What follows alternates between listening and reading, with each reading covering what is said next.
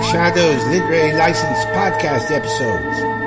Ben Stokes here, exploring all things Collinsport, Maine, and following the likes of the Collins family and the friends and foes with your co-hosts Tom Diamond, Jess Seafoots, Vicky Ray, and Keith Chalgo. Collins family, story about blood relations, literally.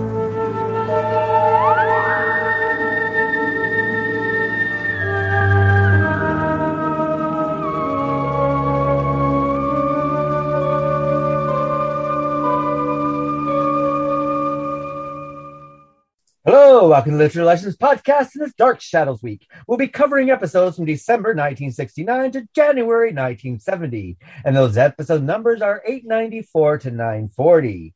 And before we get started, let's find out who's with us. We got Tom Diamond with us. Hello, Tom. Hello, everybody, and it's a pleasure to be with you again. And I hope you are going through the honeymoon period. You have the honeymoon period with COVID. Because I know everybody is thrilled to be out and about again. Just please stay safe for further episodes. Thank you again for having me, Keith. And we got Vicky Ray. Hello, Vicky.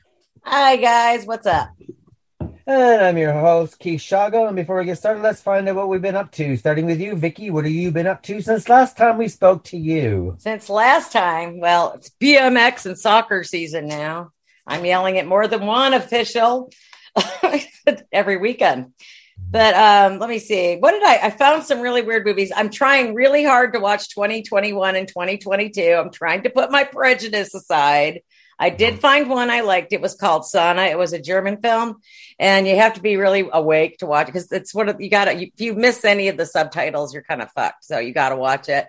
It was really weird, but I think you'd like it. It's just something that I think you'd enjoy. It's kind of a slow burn, kind of weird, but it's one of those things that are really weird by the end and you don't get any closure. So that's why I know you like it. And then I watched Hellbender. That was made in 2022. That was on, I think it was Amazon Prime. I could be wrong. It might have been Netflix, but that was really good too. That was like the season of the witch kind of stuff where they're out in the middle of nowhere, but they have to eat pine cones and things like that. They ingest anything from a fly to a worm, whatever. They turn into superpower witches and they just start ingesting human beings, which is kind of cool. So I like that. That was a 2022 film. And then there was Killing of the Sacred Deer. I'm going to have to watch it again because I didn't get it because, I can't figure out if the weird kid in the movie, is he psychic? Because I didn't see him poison anybody. So it had to be a curse of some sort, I'm thinking, but I have to ask Matthew what he thinks. But, and then they were talking about, okay. And then the last one I had to rewatch because they were talking about it so much in that forum was Lizzie Borden, 1975 with Elizabeth Montgomery. Oh, brilliant. It was an excellent movie. And I haven't seen it in decades. So I turned it on again. And, for a TV movie, that was a little kind of whatever back then, with a little nod to incest, and a little nod to that, and a little nod to this. You didn't do that in 1975 on TV, basically. So it was kind of ahead of its time for TV. Either. Huh? Pretty racy for Elizabeth Montgomery as well. For its time. Yeah, but I really different from Bewitched. I thought it was a very... when you think about all the new things, they actually did a good job with it. I mean, as far as keeping, statistical things correct. But, other than that, just hanging out with the family and planting tomatoes, yay, and dodging tornadoes 3 days ago. Everything is just fabulous. Oh, God, that was a horrible thing to pass through Texas. I heard there was damage. I know. After a while, it's like 9:30 at night. It's like, fuck it. If it gets me, it gets me. I'm just not bothering. So... Mm-hmm. But that's what I've been up to. What about y'all? What about yourself, Tom? What have you been up to? Well, a couple of things. So I went through the Star Trek Discovery, the season 4, which was kind of slow at first, but it turned into a really good stuff, and especially the last episode. And they had Stacey Abrams, who is a noted Star Trek I just fan. about died when I saw that. That was unbelievable. And, of course, Stacey Abrams is running for governor again in Georgia. And Stacey Abrams is a known Star Trek fan and apparently can respond to any trivia question regarding all the Star Trek mythos. And there they were, and I didn't even know that. And there she came on, talking with the main character, and I thought that was really cool. And it just goes to show you that you have to have a political connection to get on there. I would love to do that myself with the connection I have. But anyway, so there's that. There's Picard. I didn't watch that. I heard it was really good. It is indeed coming very good. So they go into an alternate universe because of Q, and John Delancey once again steps into the role with Ilana Panache. And and so all I can say to the Star Trek fans is watch it. It's definitely seen. The Marvelous Miss Maisel, which I've watched 8 episodes in the 4th season so far, is fantastic, and I hope they come out with more. I have no idea what they're going to do with that particularly, but the female lead is fantastic, as well as the rest of the cast. I am looking forward to Brave New Worlds, which is going to come in May, with original kind of Star Trek ethos episodes in terms of seasonal things, in terms of solving issues with the captain, with the original captain before Kirk. And that I think is going to be very good as well. I have started to catch up on the Karate Kid movies, which I saw 35 years ago, because there is a new series out called Cobra Kai, which is currently in its 4th season, and it's been picked up for a 5th season. And if you're into that particular ethos, watched all of it. What's that? I binged it all. Yeah. I hadn't seen it in 30 years. And quite frankly, I remember the first movie, but the second movie, which I'm going through now, is kind of interesting because it's kind of better than the first movie, because it puts Miyagi into Japan regarding his fight with a former friend who got annoyed because they both went over the same girl and he left. And, of course, there's Karate Kid 3. And then finally there is a new Karate Kid with a woman actor. And I'm blanking out of it now, and I'll probably remember it in an hour. Yep, it's Academy Award winner Hilary Swank. Yeah. What's that? It's an Academy Award winner, Hilary Swank. Oh God, didn't she get it for $1 Million Baby? I was bawling at the end of $1 Million Baby. I just could. I won't watch it again because it upsets me so much. It's a great movie. She won 2 Oscars. She won for that, and she also won for Boys Don't Cry, where she plays Tina. Thank you, Keith. Thank you, Keith. Brutally murdered. Yeah, I remember, and she's in the new Karate Kid, and that really didn't pick up. But now they have a Netflix series called Cobra Kai, which is 4 seasons, and it's been picked up for a 5th, and it's very, very interesting. And it has the original Karate Kid as well as the original opponent that he faced, and in addition to Kreese, the SOB that trained the evil versus good. So that's very, very interesting on Netflix, and I recommend you're getting into it. Other than that, I've gotten a job offer with the Federal Service in the real world, and I can't talk about it too much, but I will be doing personnel recruitment and placement for that. And I just got the word 2 days ago, so I'm very happy about that. And I will divulge that my beloved Sharon will hopefully be on next month for 15 minutes, so forth, to talk about how I got her into Dark Shadows and her particular interest in it. And she is a British, an English, well, she calls it English. I call it British gal from Yorkshire who grew up in who grew up in Torquay. And Torquay is the British Riviera, as Keith can probably attest to. And so she will be on hopefully in April for 15 minutes with Keith's permission to talk about DS and how she got into it and so forth. That's what's going on with me, Keith. What's going on with you? Hey, Keith, before you get started, you going to watch Halo? Asher and me are wondering if you were going to watch that. Yeah, I'll watch it. I'm a huge game player, so I'm a gamer. I know. So. Asher's been waiting for Halo. I totally forgot about that. It's on Paramount Plus, so I just want to make sure that you knew about it over there, but you know all that shit. So yeah. Well, with myself, what I've been up to is I got COVID this week, so I've been. Y'all laughed at me 2 months ago. I've been working from home the whole time, so that's been a bit of a trip. He's the COVID queen this month. I hope you get over that. I had it in last January. It's nothing. Yeah, but they're laughing about it when I had it. You had it 3 times. You said you had it 3 times, Vicky. That's incredible. That's incredible. And here she is living to talk about it. Yeah. That's a miracle. Mm-hmm. And then as far as viewing goes, I've watched The Eyes of Tammy Faye, which is up for an Oscar. Oh, gosh, yes. I love it. It was awesome. Fantastic. Loved it. Excellent. That's on Disney+. She did such a good job. And so did, what's his name? And then I watched the new animation feature by Pixar called Big Red. Asher watched that. Yeah, it's basically about women menstruation, which is quite interesting. Is that what that was about? Yeah. No, over my head. Oh my he God. Menstruates and turns into this great big red animal. Oh my God. You tell me that's not what is it about, because I do not want to have to explain this to my 9-year-old grandson. Because I liked it. I wanted to make sure I wasn't feeding my own dirty mind into it. I was like, okay, well.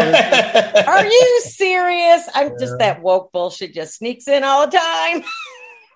It's okay. I mean, it's okay. To me, it doesn't live up to like Nemo or Up or some of the other ones, but it was okay. I mean, it was fine.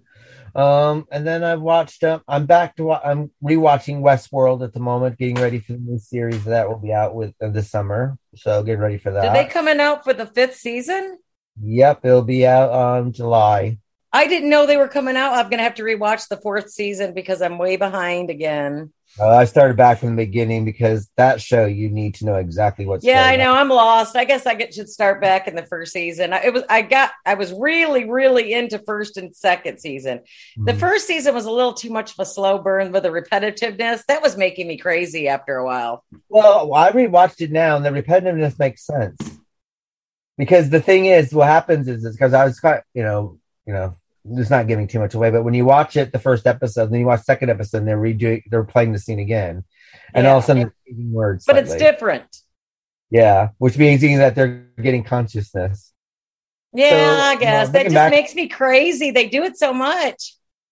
Yeah, but yeah, I'm really enjoying it. I'm now joining a thing called because April is going to be a big time with the doubling of bills and everything like that, and gas prices and everything like that.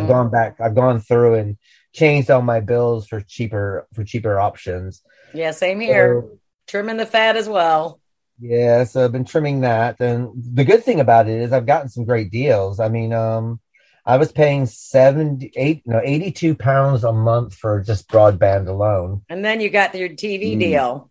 Well, now with the new TV deal, I have, they gave me a 56-inch Ultra HD television with Sky, including broadband, free telephone, we call free internationally around the world on your telephone. Nice. And everything like that. And broadband, which has the super fast fiber, getting all that for a total of £59. I wish they'd come up with a better. I use my smart TV for everything. I don't even use cable anymore. The boss is the king. The boss is the king. Yeah. So if you're in the UK, I suggest that Sky Glass is the way you want to go. So. Very cool. Very, very cool. Yeah. And then other viewing I've been seeing. I'm rewatching The Sopranos again. So I love The Sopranos. Love it. The only bad thing about the big telly, though, is like you see every crease and crevice of everyone's face. So, what's that? Because I've been watching people going, "Oh my God, they look rough." So, but besides that, yeah, just watching this and that and things like that. But watching a lot of the Oscar films that are up and stuff like that, and see what that's all about. Considering the Oscars are this Sunday, aren't they? So I believe, yes. Oh, so there's just nothing I want to watch that we're on. Well, don't look. Just look up. It was just that was the only thing I think I watched. Plus, what was the other one? The I think will probably win is the country movie. I saw that. I know what you're talking about. That was good. I like that. I like the eyes of Tammy Faye. And I also, that up for an Oscar? Is that really? Yeah. I hope they get it. That was just fantastic. You either loved it or you hated it, but I loved it.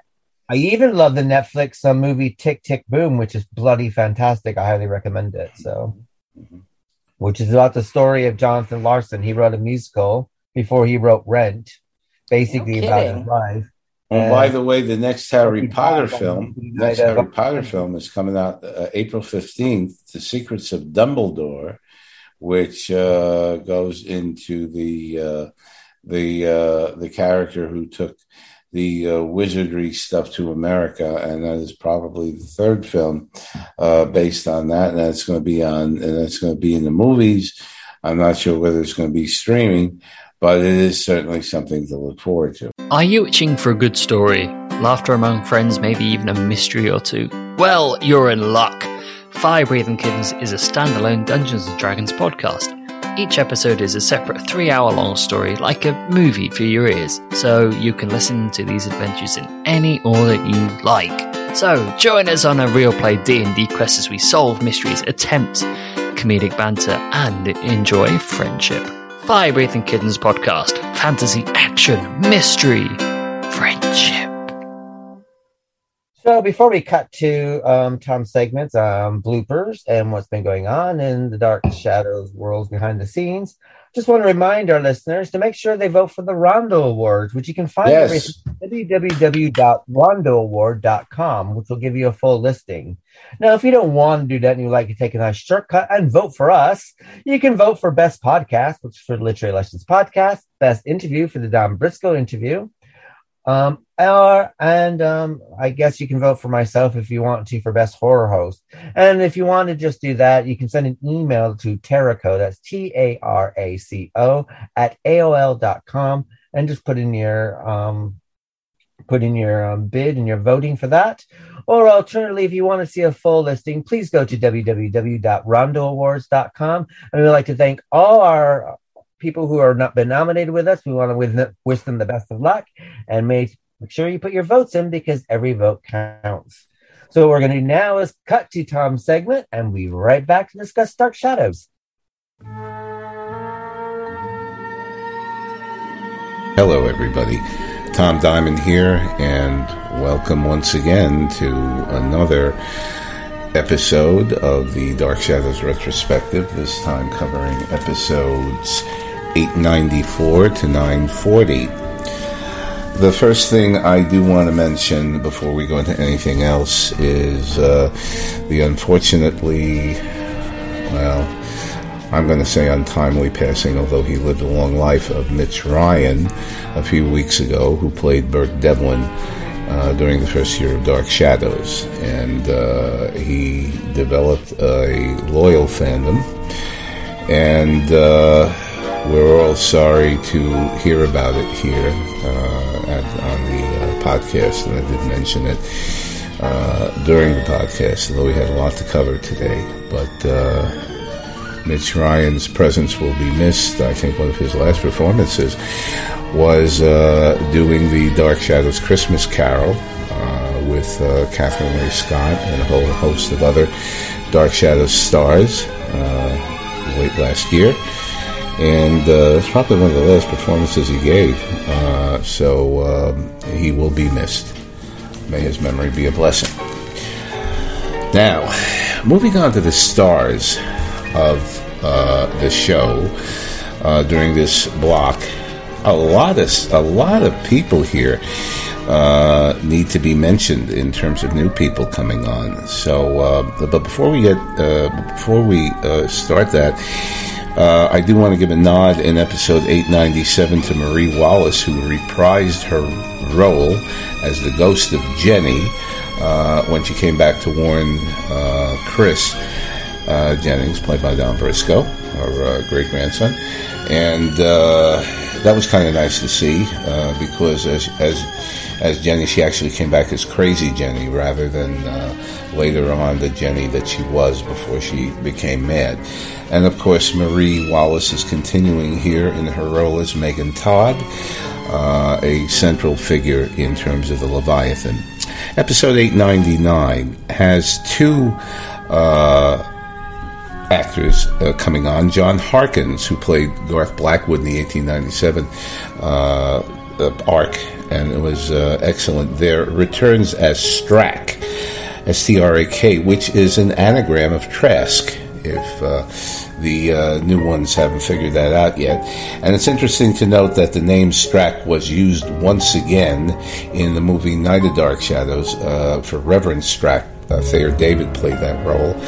And of course, this John Harkins Strack is the Leviathan person who comes and makes his deal with Paul Stoddard back in the 1949 flashback, which we also have in this block.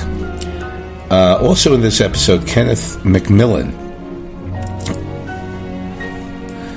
plays an extra role as a customer in the 1949 flashback that we have. Kenneth McMillan went on to do a lot of things after Dark Shadows, but he was born in 1932 in Brooklyn, New York, and he really started out in business as a former manager at Gimbel's, believe it or not. And then he changed into acting, and then went on to be in Serpico, Salem's Lot. Serpico in 75, Salem's Lot in 79, The Taking of Pelham 123 in 76, Eyewitness in 81, Ragtime in 81, Pope of Greenwich Village in 81, Dune in 84, Blue Skies Again in 83, Armed and Dangerous in 86, Three Fugitives in 89, and also he was did a lot of TV. He was in Ryan's Hope, the soap opera. Then he was in Kojak, Starsky and Hutch, Rockford Files, Magnum P.I., Murder, She Wrote. And he died on January 8th, 1989 at age 56, which was kind of young. Wow. That is definitely kind of young. So there's another example, and we have a few examples of these, of extras who got their start on Dark Shadows. We've talked about a lot of them already, and who became stars in their own right later on, and we'll get to a couple of other of these. Episode 903 has a one-shot by one of the few Asian American actors, or perhaps I think the only Asian American actor on Dark Shadows, and that was Sho Onodera. And he played Mr. Nakamura, the servant of Donna McKechnie. And of course, Donna McKechnie has returned as Olivia Corey, and she will later become once again Amanda Harris. But Sho Onodera afterwards was also in Taking of Pelham 123 and Karate, The Hand of Death of 1961, and he was on Robert Montgomery Presents. The interesting thing about Sho Onodera was that he was incarcerated as a Japanese prisoner in California during World War II. And he went from there into the U.S. Army, and he was an instructor in Japanese for the Army. So that is very interesting. I think he has passed. And he was born in Seattle, Washington, and he passed on October 26th of 1994. At Lenox Hill Hospital in New York. Episode 904, David Selby returns as Grant Douglas, originally, who was run over by Barnabas. And this just shows you that Barnabas does not know how to drive, although I suppose he didn't hit him by accident, but there was no real... But the police investigation cleared him, and I think that was very interesting, since no police were called to the scene, and Barnabas technically drove away from the scene of the accident. He just took him to the hospital, I guess. But David Selby is once again returns as that character, Grant Douglas, and of course he's later revealed to be Quentin Collins, who continues that storyline in the present. Episode 905 marks the debut for a short period of time of child actor David J., who plays Alexander Todd. And Alexander is the second reincarnation of the Leviathan. The first one was Joseph as a baby, and they didn't have a child actor for that. So David J. was born on June 4th, 1961 in Worcester, Massachusetts, and he was on the old soap Love Is a Many Splendid Thing, as well as in the movie Staying Alive, the John Travolta sequel to Saturday Night Live, and that was done in 1981. And an interesting side note, there was a festival sponsored jointly by NBC and the New York City Blood Bank in the late 70s in Le Magique, which was a disco at the time, and Jonathan Ferd attended, as well as the surprise guest being David J., who is already now a young man. And for those of you for those fans who don't know about it yet, there is some footage of that. I think Joe Integlia, one of the big fans there, took it. If he didn't, I'm sure I'll hear from the one that did. But that was some either taped footage or film footage, and that's on YouTube now. So we can all see. Unfortunately, I don't think there's any sound to it, but we can see Jonathan, and we can see him welcoming David J. to the stage. And how do I know about that? That's because I was there. Okay, moving back to episode 900. Jean-Pierre Bourou played the bartender in the 1949 flashback. There's a piece of trivia for you. Episode 902, Charles Rush played the stranger stalking Carolyn. We don't have any further information on either of those two actors. Remember also Lisa Richards returns during this block as Sabrina, and the amazing thing is Carolyn opens the door, and there is Sabrina. She can walk, she can talk, and what an amazing recovery since she was in a wheelchair and could barely speak. Episode 909 has child actress Lisa Ross, who plays Carolyn as an 8-year-old child with blonde hair and pigtails, who is really the Leviathan who takes on that shapeshifter form to haunt Paul Stoddard. And the interesting thing about that was it really reminds me of the movie Bad Seed. If any of you have ever seen that, I think that's kind of a little takeoff on that. But it was a very interesting day or two for her. Episode 910 has Ronald Dawson as Professor Henry Osmond, and that was the professor, friend of Professor Stokes, who was able to work restoration with the two Charles Delaware tape paintings, one of which the later one was under the Harrison Monroe, which was his later pseudonym for Charles Delaware Tate. And the first painting turned out to be, when restored, turned out to be Amanda Harris underneath that landscape.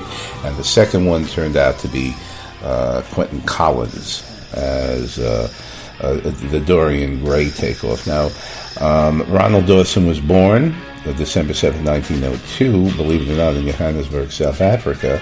He was also in I Spy and Edge of Night, and he died January 24th, 1984 in Silver Springs, Maryland.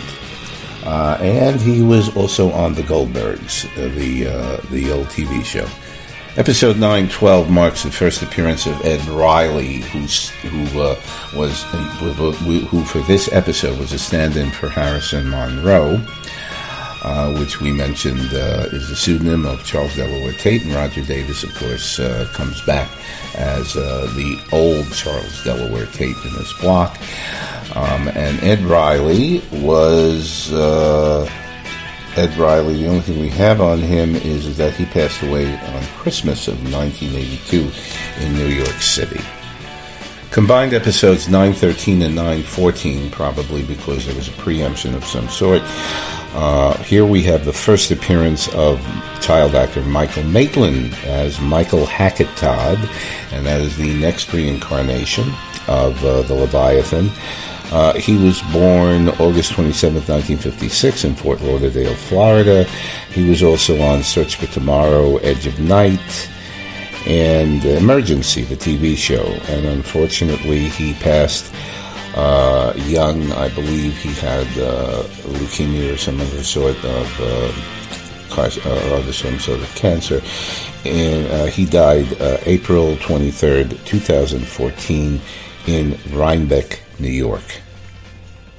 915, episode 915 is a very interesting episode as far as stars are concerned. We have, first of all, the one-time appearance of Pierino Mascarino, who did a one-shot as Adlar, and this was a Leviathan who appeared to Barnabas to give him a dire warning that if he did not cooperate with the Leviathans, he would return once again to his vampire state. Remember, he is a normal human being up to this point in this block. The big surprise in this episode, of course, the old-time fans know about it. For the new fans, in the dream, Barnabas meets a hooker, and he turns her into a vampire. She turns out to really have been one of the other Leviathans who is acting to show him what would happen. And that is played by none other than Marcia Mason, who later on married Neil Simon, went on to Cinderella Liberty, and a lot of TV and movie work. She really became a big star, and she did get her start on Dark Shadows as one of the extras. That was one of her early roles. She played Audrey, so they even gave her a name on that. And of course, she is in Periscope 1996, Missing in Action 1984. Greystone Wars in 1981. On TV, she was in Buffy the Vampire Slayer, Alias 227, Mad About You, Different Strokes, Everybody Loves Raymond, Seinfeld, NCISLA. So I am going to go back, and with apologies to the fans, all those shows that I just talked about were what Pierino Mascarino did.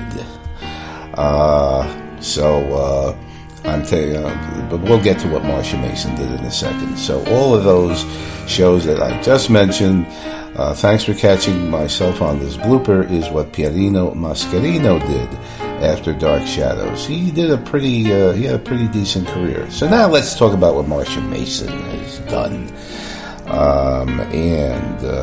She was born in St. Louis, Missouri, April 3rd, 1942,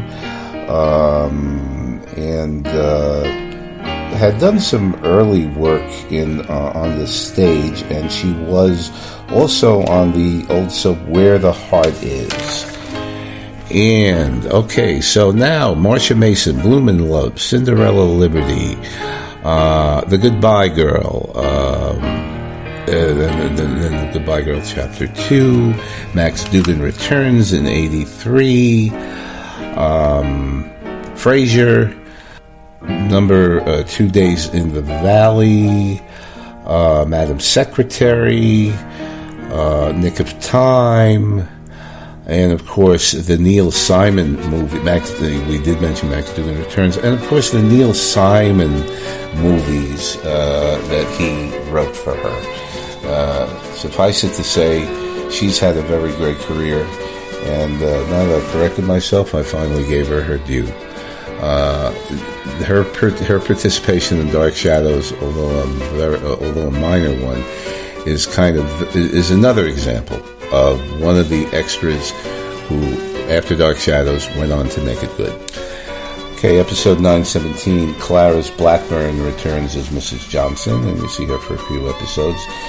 Ed Riley now takes on his other role on Dark Shadows during this episode, and that's Sheriff Davenport, who later becomes a zombie working for the adult version of the Leviathan, which we're going to get to in a minute or two.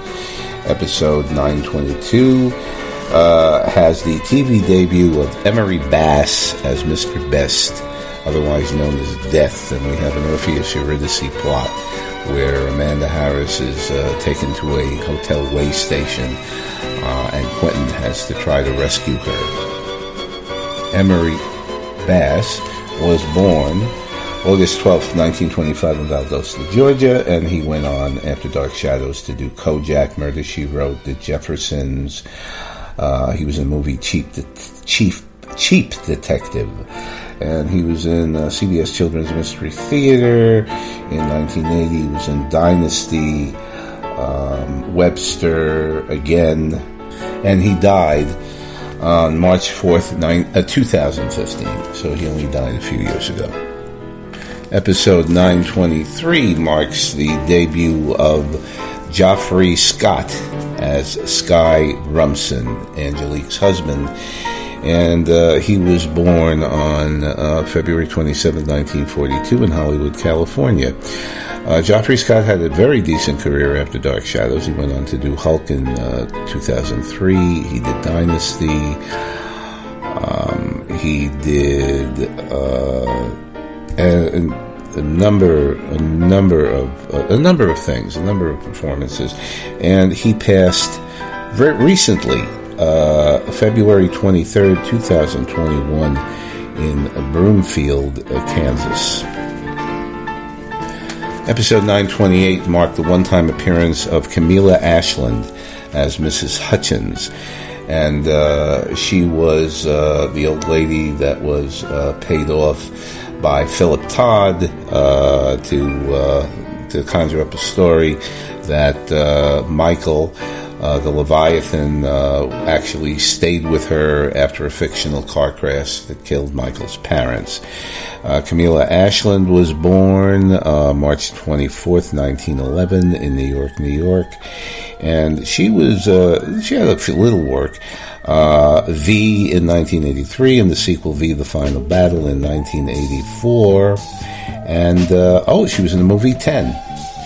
How many people remember that movie now, with the stirring tunes of Ravel's Bolero?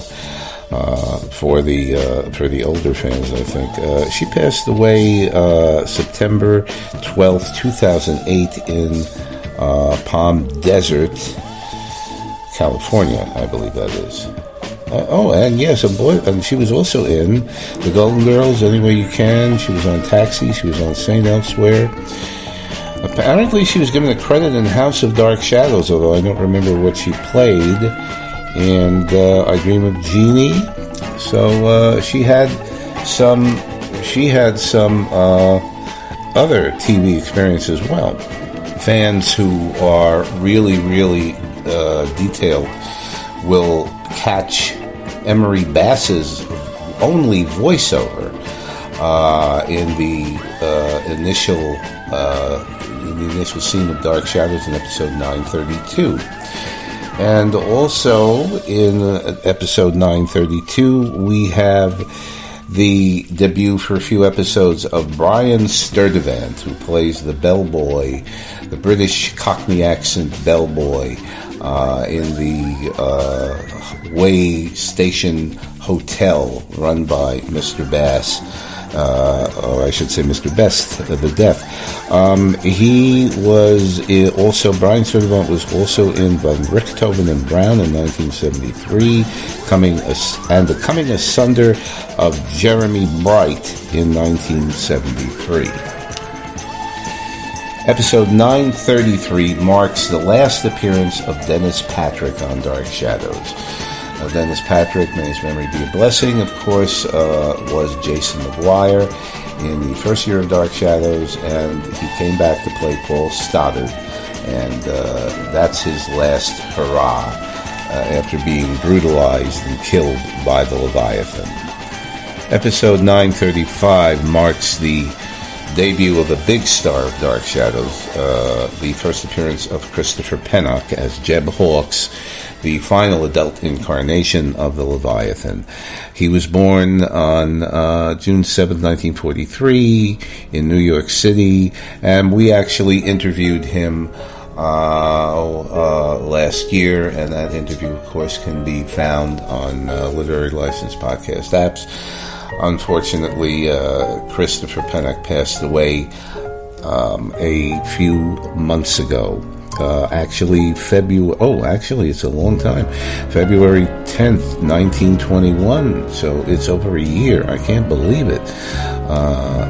Really, time has passed. And of course, he was in a lot.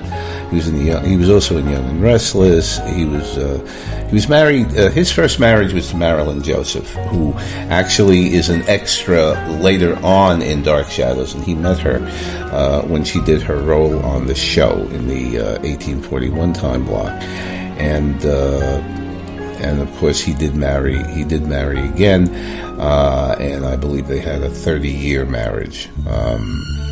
Anyway, he was in Love Boat, a Love Boat episode. He was in California Suite. He was in Melrose Place, Cagney and Lacey, Frasier, Silk Stockings,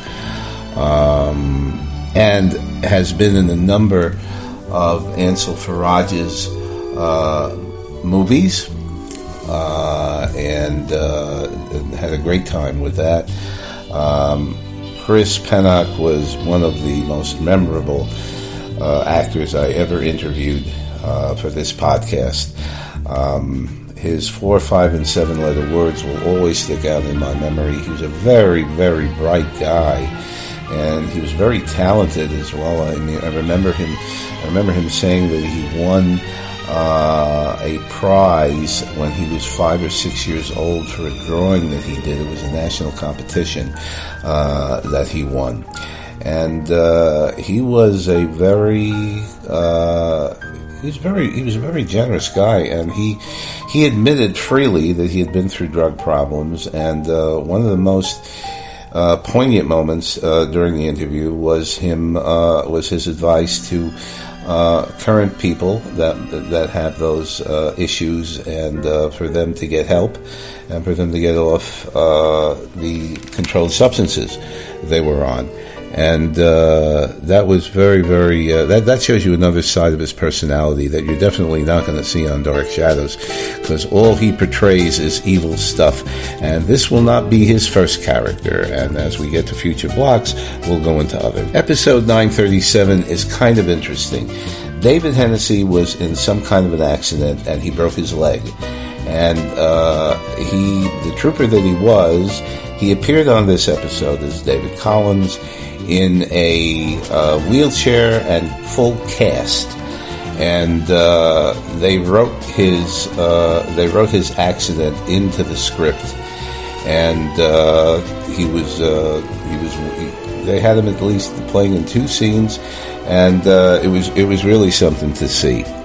Finally, for the stars, episode 938 has associate producer George DiCenzo taking a stab at acting, but here he plays the hand of Sheriff Davenport coming out of the grave in preparation for Ed Riley to return as Sheriff Davenport as the zombie in the next episode. And George DiCenzo is probably most remembered for his role as Marty's father in the first Back to the Future movie. probably one of his most well-known roles. He was born April 21st, 1940, and he was also in Close Encounters of the Third Kind, The Sword in 1985, and he passed away August 9th, 2010 in Buck City, Iowa. He was also in Murder, She Wrote, and a number of Law and Order. He was in a number of productions aside from that. And so that ends the stars portion. We had a lot of them, didn't we, this block? And now we go to the bloopers. So one of the things that we will see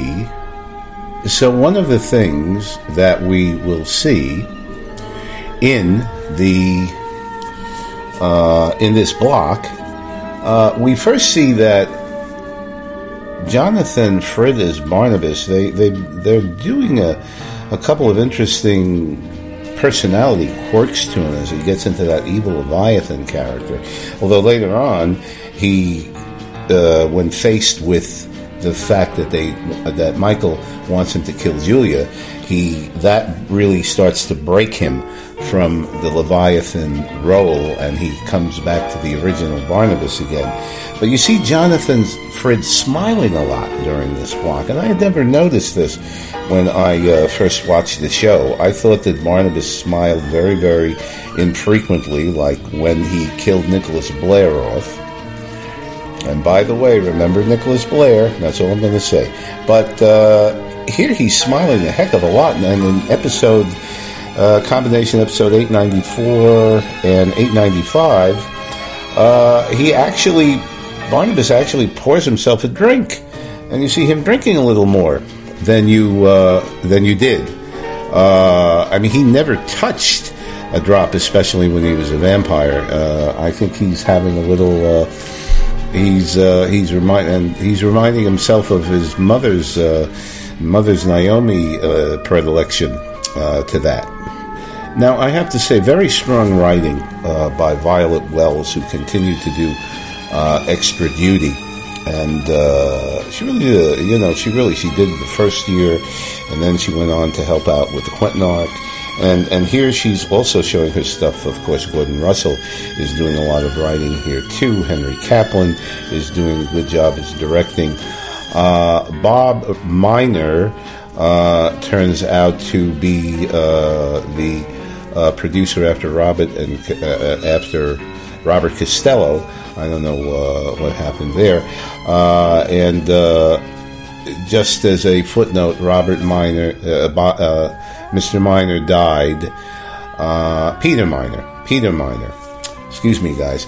Peter Miner passed away a couple of years ago in 2020.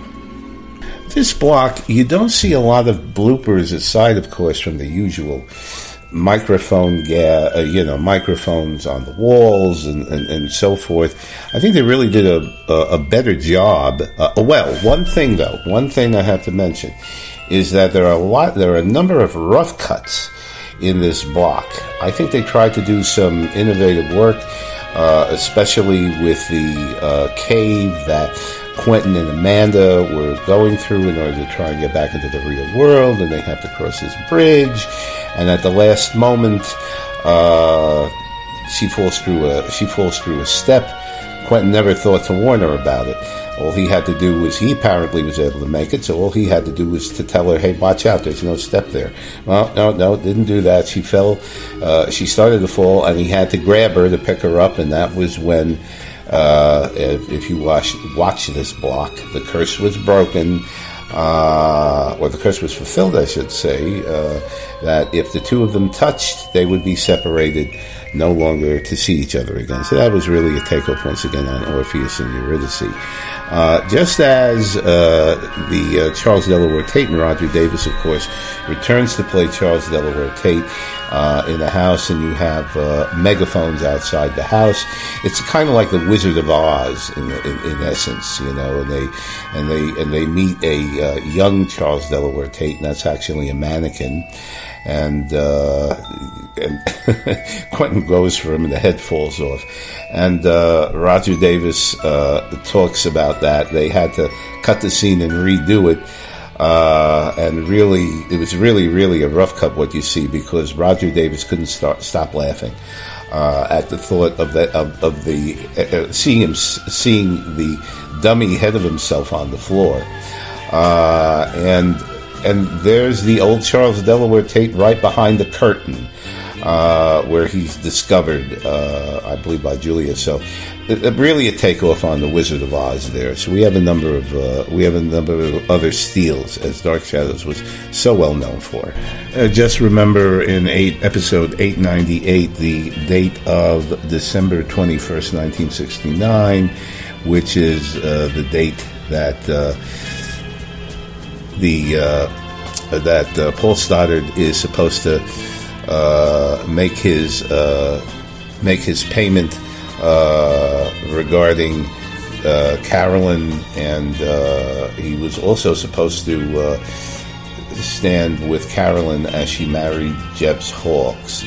And the speech that Jonathan gives, saying that Carolyn is you're my most precious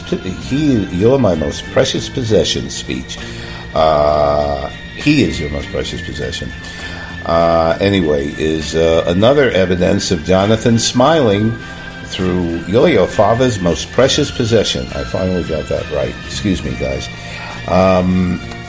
This is a real.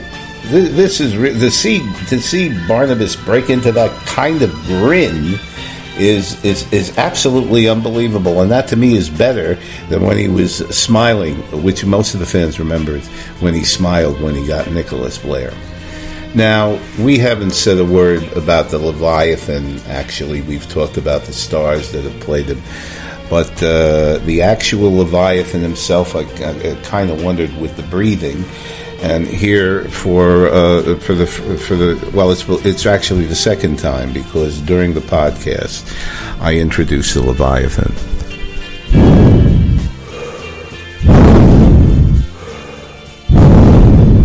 See how easy that is, guys? All they had to do was have a sound effects man breathe into the microphone and probably tape it.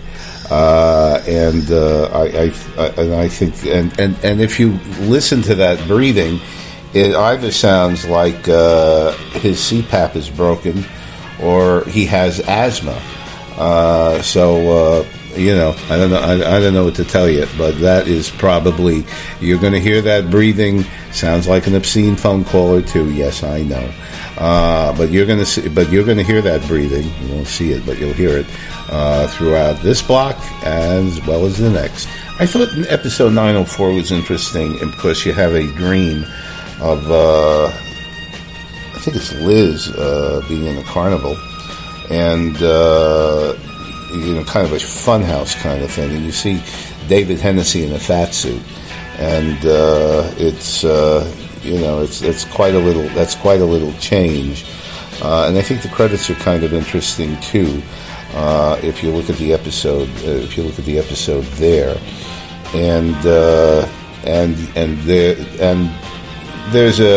there's a line which the prurient people in the audience will love, but the normal ones like myself will not. Where David says to Liz, "Why can't we have fun anymore?" And of course, you know what we're talking about. Get your dirty minds out of the gutter, guys. Let's go to the next blooper.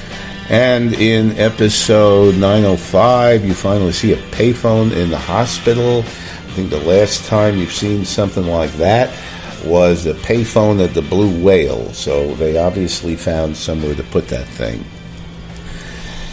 The interesting stuff in episode 9060, Traveling Afghan once again appears in Paul Stoddard's room.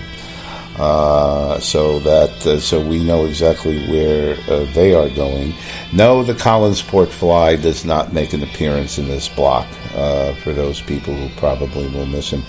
And I thought it was just kind of interesting that Carolyn takes off her shoes before she goes upstairs, because she doesn't want the people in the drawing room hearing her. First time we ever saw that. And by the way, in episode 907, Grant Douglas is in the hospital. Where is everybody else? I mean, they seem to be the only two people. It's him and the other one or two Dark Shadow stars. And there's nobody else on the floor. No doctors, no nurses. That floor doesn't appear to be monitored at all.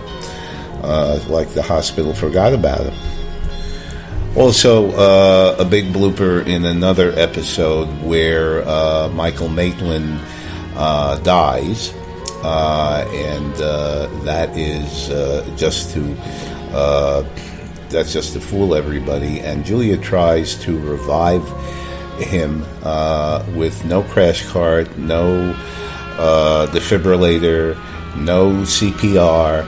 All she does is give him an injection of something. And even if we were going to say she was giving him adrenaline, why is she giving it to him in the arm and not in the heart? And of course, we all know the answer to that. So that's Dr. Hoffman practicing substandard medicine as usual. And P.S., the writers are to blame for that, not Grayson Hall. Had a wonderful, wonderful career. I don't want the Grayson Hall fans coming after me. Episode 909. What happened to the passageway from the main hall to the study? In earlier episodes, they had to go through a long passageway in order to get there. Now the door is right there, so there must have been some interior decorating. They must have taken that passageway out, but they obviously wanted a more direct way to get from the main hall to the study because there were going to be scenes there, such as Lisa Ross running into the study, and when she is sought, guess who was there? Michael. The Leviathan is there. Look for a big music blooper in 912, episode 912. They're playing Robert Cobert's music in the background, and obviously it was being played on a phonograph, and the needle skipped. So you hear the same thing over and over for at least 3 or 4 times before somebody finally noticed it, and the music continued. Also in this episode, I think it's David that throws a piece of paper into the fire. Now, this fire had a grill in front of it. So all the paper did was bounce off the grill and back onto the floor. So the paper definitely wasn't destroyed. 917, you see a Joan Bennett blooper where she is pouring medicine which keeps Paul asleep. And she's pouring, and half of it spills as she's pouring it into a glass. Watch out for those closed captioning bloopers. I'm not going to go into a lot of detail with them, but one thing I do have to say in episode 918 is the closed captioning. Selby's talking as Quentin, and he's talking about himself, I believe. He's a pretty solitary fellow. And closed captioning has it as reclusive. And of course, it means the same thing, but it's not what the actor said. And once again, for the detailed ones, it's in 918 that Charles Delaware Tate's head falls off. And remember, there are a number of rough cuts. Another one I can think of is when they're trying to get out of the cave, Quentin and Amanda, and she gets caught in a spider's web. And you see the spider coming. Then they had a fake spider there. I mean, there was no. They did a lot of shadows, so she looked like it kind of made it look almost German or Caligarian, because she had the shadow of her against the spider's web. It looked like another actress was doing it, who was a lot thinner and taller, or maybe it was the way the light was set up. In fact, one of the rocks right across from the bridge. There's a number of there are a lot of them, but one of the rocks was a different color. It was a blue color, whereas all the other rocks were dull gray. I have a feeling there was probably a light behind one of those rocks to choose emphasis for the set. But anyway, getting back to Amanda Harris, that was also cut very badly. They just had a scene of Quentin killing the spider with a rock or something like that, and then you see the fake spider just lying on the floor. It was a good try, but I don't think they got what they wanted. I think that's probably, there aren't a lot of real bloopers here. There are a few, but the real thing, this is the first time we really see it in Dark Shadows, is the enormous amount of rough cuts that they did, because they had to do retakes, and they weren't experienced. I guess they weren't experienced with it, because Dan Curtis wanted everything done in one take. So that's something to look out for. By the way, compliments to the writers on a pretty good dodge in episode 918, where everybody thinks Quentin is going to turn into a werewolf, but of course he doesn't, because the painting is there. But he comes home in the morning and his clothes are in tatters, and that happened to be because he got into a fight in a Portland bar. The Top Hat, I believe it's called.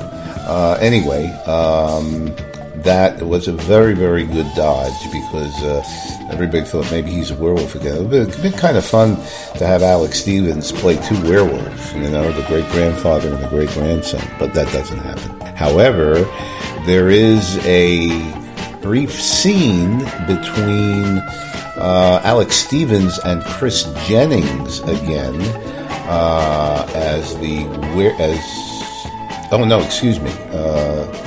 there is, so Chris Jennings and the werewolf, between Chris Jennings and David Selby, and I should say Alex Stevens and David Selby. So I think that's the first time you have a scene between Alex Stevens and David Selby as the werewolf.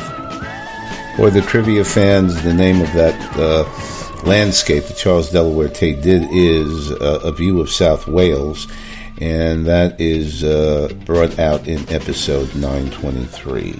Let's not forget Lara Parker, who does return as Angelique in this block, and is married to Sky Rumson, and probably for the first time in Angelique's life, she wants to get away from all the neurosis at Collinwood and have a normal life with a rich guy. And of course, let's not forget that she flies in planes and so forth. And there's this nice little scene between Julia, who goes to their house to borrow the painting, and Angelique is saying, we were friends. Well, Julia says to her, we were friends once, we'd like to be friends again. And Angelique says, frankly, take the painting, give it back, and I never want to see it, and I never want to see anybody again. She really wants to divorce herself from Barnabas and from everything. And you know something? You can't blame her. So what happens? Barnabas runs into the house asking her for favors and draws her right back into it. Shame on you, Barnabas. And for the first time, we see Catherine Leigh Scott's clothes as being given by Junior Sophisticates. And so Orbax is now got some competition. Well, folks, I think we ought to get back to this show. And I want to thank you for listening to this elongated version of the Stars and Bloopers. And there may be some editing done on this, but it's up to the boss. And let's now, but that has given you an idea of a lot of stuff that went on in this block. Let's now get back to the show.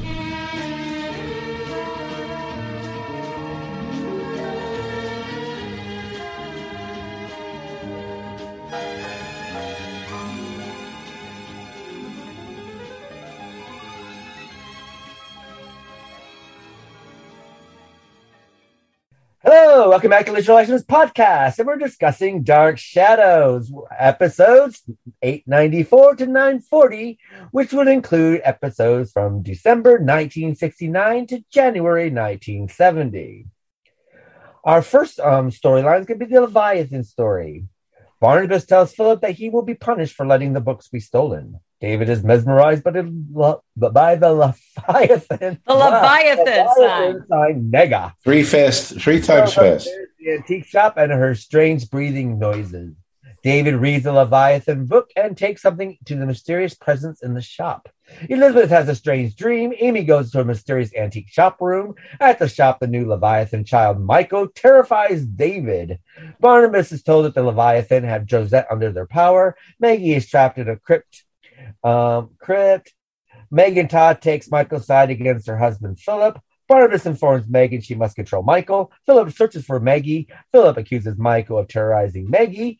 Michael becomes seriously ill. Juliet visits the woman who took care of Michael. Philip has bribed her to tell Julia a plausible story. At night, Megan lets a mysterious presence out of its room. In the antique shop, Sheriff Davenport, armed with a search warrant, investigates the antique shop.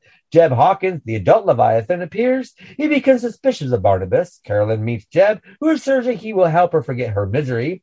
Jeb has caused an accident to happen to David. Barnabas warns Maggie to watch over Carolyn. Barnabas relates to Julia how he came under Leviathan's influence. Jeb raises the sheriff from the dead as a servant.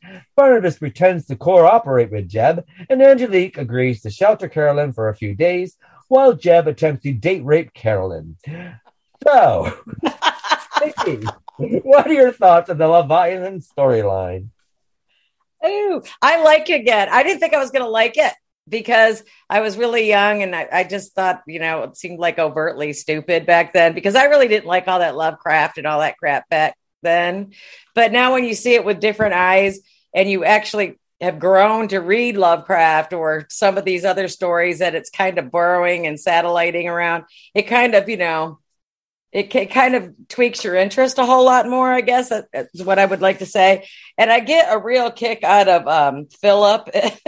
Philip and what's his wife's name? Megan. Those two are just a red hot mess, are they not? She is so great at acting crazy. You just got to love her. She's so pretty, too, in this. I'm so glad they kind of undid that crappy hairdo they were giving her. And did you notice prettied her back up? And did you notice that with Marie Wallace? At first, they put her hair in a bun, and finally, they just let. Oh, I hated her hair in a bun. Let her. She's got this beautiful red mane. Just leave her alone. I agree. And didn't she shine when they finally let it all hang out? She really looked sexy, didn't she, Vicky? She looked really pretty. But Philip, he used to play Alan Spaulding on The Guiding Light. As soon as I saw him, I go, that's Alan Spaulding. I knew that man anywhere. Well, the one who plays Michael, he is the original Patrick Dennis from the musical Maine with Angela Lansbury on Broadway. I did not know that till you told me that.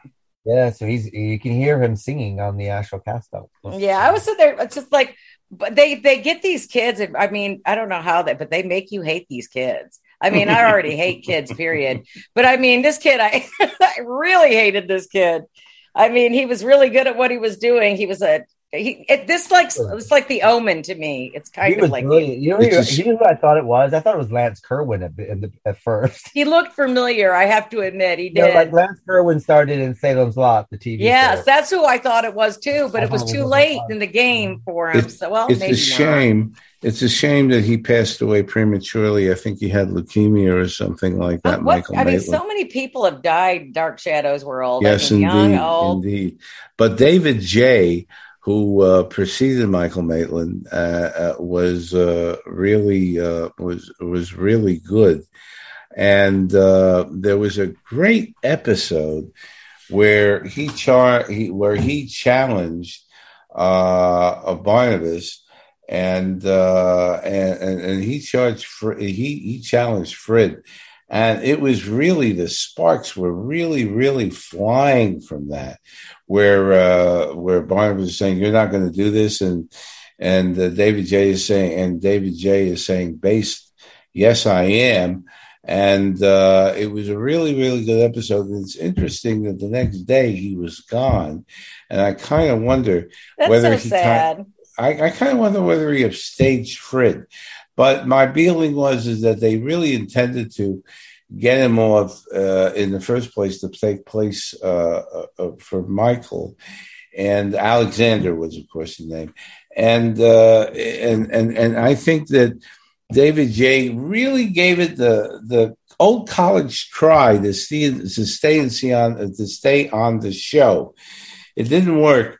But it's interesting to note that many years later, the New York Blood Drive gave a little performance where they invited Jonathan Frid and Zachary, and I attended that at the Old La Magique Disco, which was the apparently when the studio was torn down, it was a disco temporarily, and I attended that in '78. And David J came on to the little as David J came on to talk with Jonathan, and I think a lot of people didn't remember him, but it is on YouTube, and it's very, very interesting to see.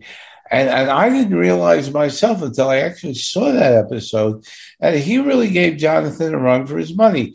This kid had a stare that could actually kill people when he was really, really a mean character, and I think he did it very well. So kudos to him. He was a mean little shit. He really was. Yeah, kudos I felt to sorry him. for David and Amy. I mean, David's already a bully, but to David to be bullied, it's kind of refreshing to see, though. You have to admit. Yep. Well, David Hennessy, of course, is usually being taken over by other exigencies and so forth. The way he was taken over by Patafi in 1897, and it's no different here. He is essentially taken over by the Leviathan, and I agree with you, Vic. David Hennessy gives a great performance once again as somebody who's possessed by the Leviathan and is going in his. It just cracks me up still, though, that no matter what supernatural crap happens to this family, when the next episode of supernatural crap happens, they're just like, "Oh no, this can't possibly happen." I and agree it's just with like you. everything else from phoenixes, vampires, witches, werewolves. I mean, you think these people would get hip to this is just the way life is, and this is how the Collins family rolls. Incredible stuff. But despite the fact that the Leviathan plot has its boring issues and so forth, It's kind of interesting, I have to say. I mean, Maggie. How many times has Maggie been locked into something in this block? Mm-hmm. I mean, she gets locked up for all kinds of stuff. Again, and interestingly enough, in the credits, Junior Sophisticates takes over for Maggie, for Catherine Leigh Scott's clothes, whereas originally it was Orbach's. But this is the kind of, actually, and if you look at Maggie in this block, she is wearing the same kind of clothes that she will wear in House of Dark Shadows. I noticed that. Yes, it's a great segue.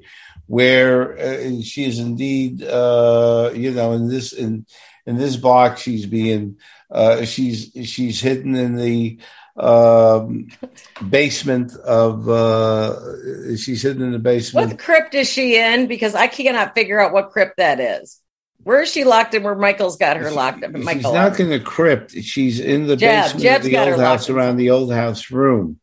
Where she was actually kept as Maggie when Barnabas had traumatized. Is she in the same place then? Yeah, she's near there. She doesn't actually see it, but she's in the same catacombs, right, so to speak. Okay, gotcha. And it's very interesting to see. And again, it's Maggie's gone again. Maggie's kidnapped again. Where is Maggie? This is like the perils of Pauline. Absolutely. The only thing that doesn't happen is she isn't tied to a railroad track. Yeah, that's the only thing they haven't done to her character yet. Absolutely, but other than that, and there she is, and Michael has trapped her. And by the way, I have a special guest, and this is a surprise for you and Vicky. For you, Keith and Vicky, I have a special guest who has never been interviewed on Dark Shadows and who has never gone to a convention. And I'm going to let him out, and here he is. Oh, Jesus. I know. What's with the heavy breathing, for crying out loud? I figure this is somebody who is either lost his sleep apnea, CPAP, and can't breathe, or perhaps heavy breathers. It's just like, what is with the heavy breathing? Is he I think the Leviathan has asthma, and I don't think that. Or is it Zeba? But is it Cthulhu or is it Leviathan? Is this thing supposed to be like an octopus? What is it? It's supposed to be a formless shape that in the room that takes on human shape that when he goes out. But I just listened to this and I said, yeah, this was somebody breathing into a microphone. Oh God, it drives me nuts. It's like, so I'm going to briefly interview him. Leviathan, what do you think of Vicky? Jesus. Leviathan, what do you think of Keith? I'm gonna smack you, Tom. If I could smack you through this screen, I would stick my foot right up your ass right now. But I couldn't resist that. I think that is. Oh, the heavy breathing, though. God, it's just like, stop with the heavy breathing, though. Seriously, can't he make a scary noise like a Godzilla kind of noise or something? The Keith Literary License Podcast has had now history in that the Leviathan, for the first time in Dark Shadows history, has been interviewed on the Literary License Podcast. The heavy breather. We might get a Rondo nomination next year. Probably get a Rondo nomination for that. That's right. The heavy breather. Next year. I know we should, because you know what? Nobody could come up with a heavy breather like we got. So absolutely. And all you got to do is breathe into the mic. Yeah, but I might collapse along if I do that. So. It's incredible. It's so funny. It's so funny. I just had such a kick. I kind of wish the Leviathan was making telephone calls to Collins. Hello. Well, I'm sure he has. Probably it is more lonely state, because this is essentially the essence of the character of the Leviathan through Alexander, played by David J. And then Michael, played by Michael Maitland, and finally Christopher Pennock, who finally comes on and plays Jeb Hawkes, is a very. He was so pretty when he was young. What's that? Yes. He was very pretty when he was young. Absolutely. And we were very privileged to interview him last year before his passing. May his blessing be in memory.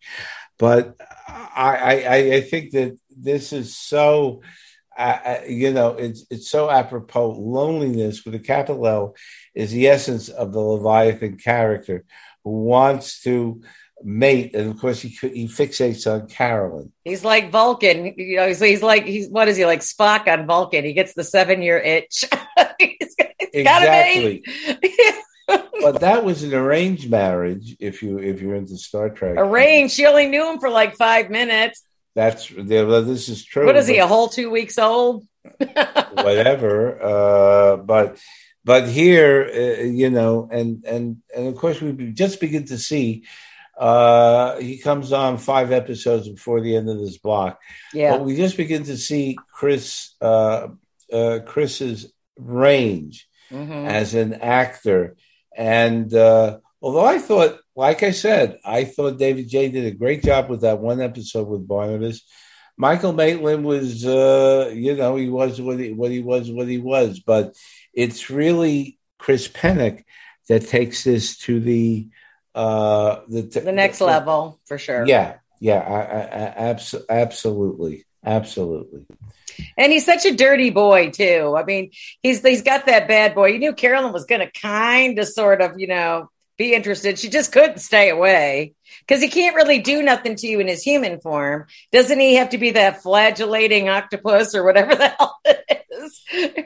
That's in the non-union form. And let's forget, although it isn't exactly mentioned in this block, but let's not remember the demise of Carolyn's father. Oh, Patrick. We get to that. Patrick Stewart. We'll get to that. We'll get to that. But that is, of course, a very seminal part, and we will. I love that he came back briefly. I did. I enjoyed his performance. Exactly, and we will not see Patrick Stewart again after his demise as Carolyn's father. But it is a fitting tribute for his contribution to Dark Shadows, of course, is Jason McGuire in the first year, and that was Paul Stoddard, in the second year. And you will, in the next block, see pictures. Let me put it this way: pictures of Paul Stoddard, but he is not to be seen of again, and that is that was quite a tribute to him. They don't bury people very deep in Collinsport, do they? I just thought that's just a random thought. We'll get to that too. Just like everybody just seems to just 6 inches of dirt. Here I am. and of course we see, and of course Maggie once again is kidnapped by, they always use that. The Leviathan guy. Yep. The Leviathan. Yep, by the Leviathan guy. And he hates her, boy. I mean, he really can't stand her in this episode. Well, he can't stand a few people. He's a very narcissistic guy, and he demands that people worship him. He's not so much narcissistic. He's very immature. Yes. And self-centered and shallow. Yes. And he does it really well because it's all about him. It's all about his needs, and he doesn't pay attention to the book.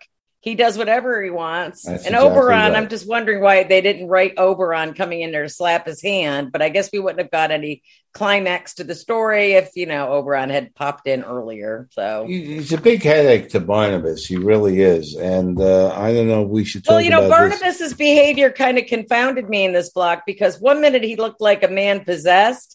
Mm-hmm. And then the next instant, he's being rebellious again, and he's kind of like Barnabas again. Well, I think what happened there was they said, you got to kill Julia off. And that was the point at which Barnabas said, no, I cannot kill her. She's done too much for me. And he tries to start finding ways to see if he can avoid that.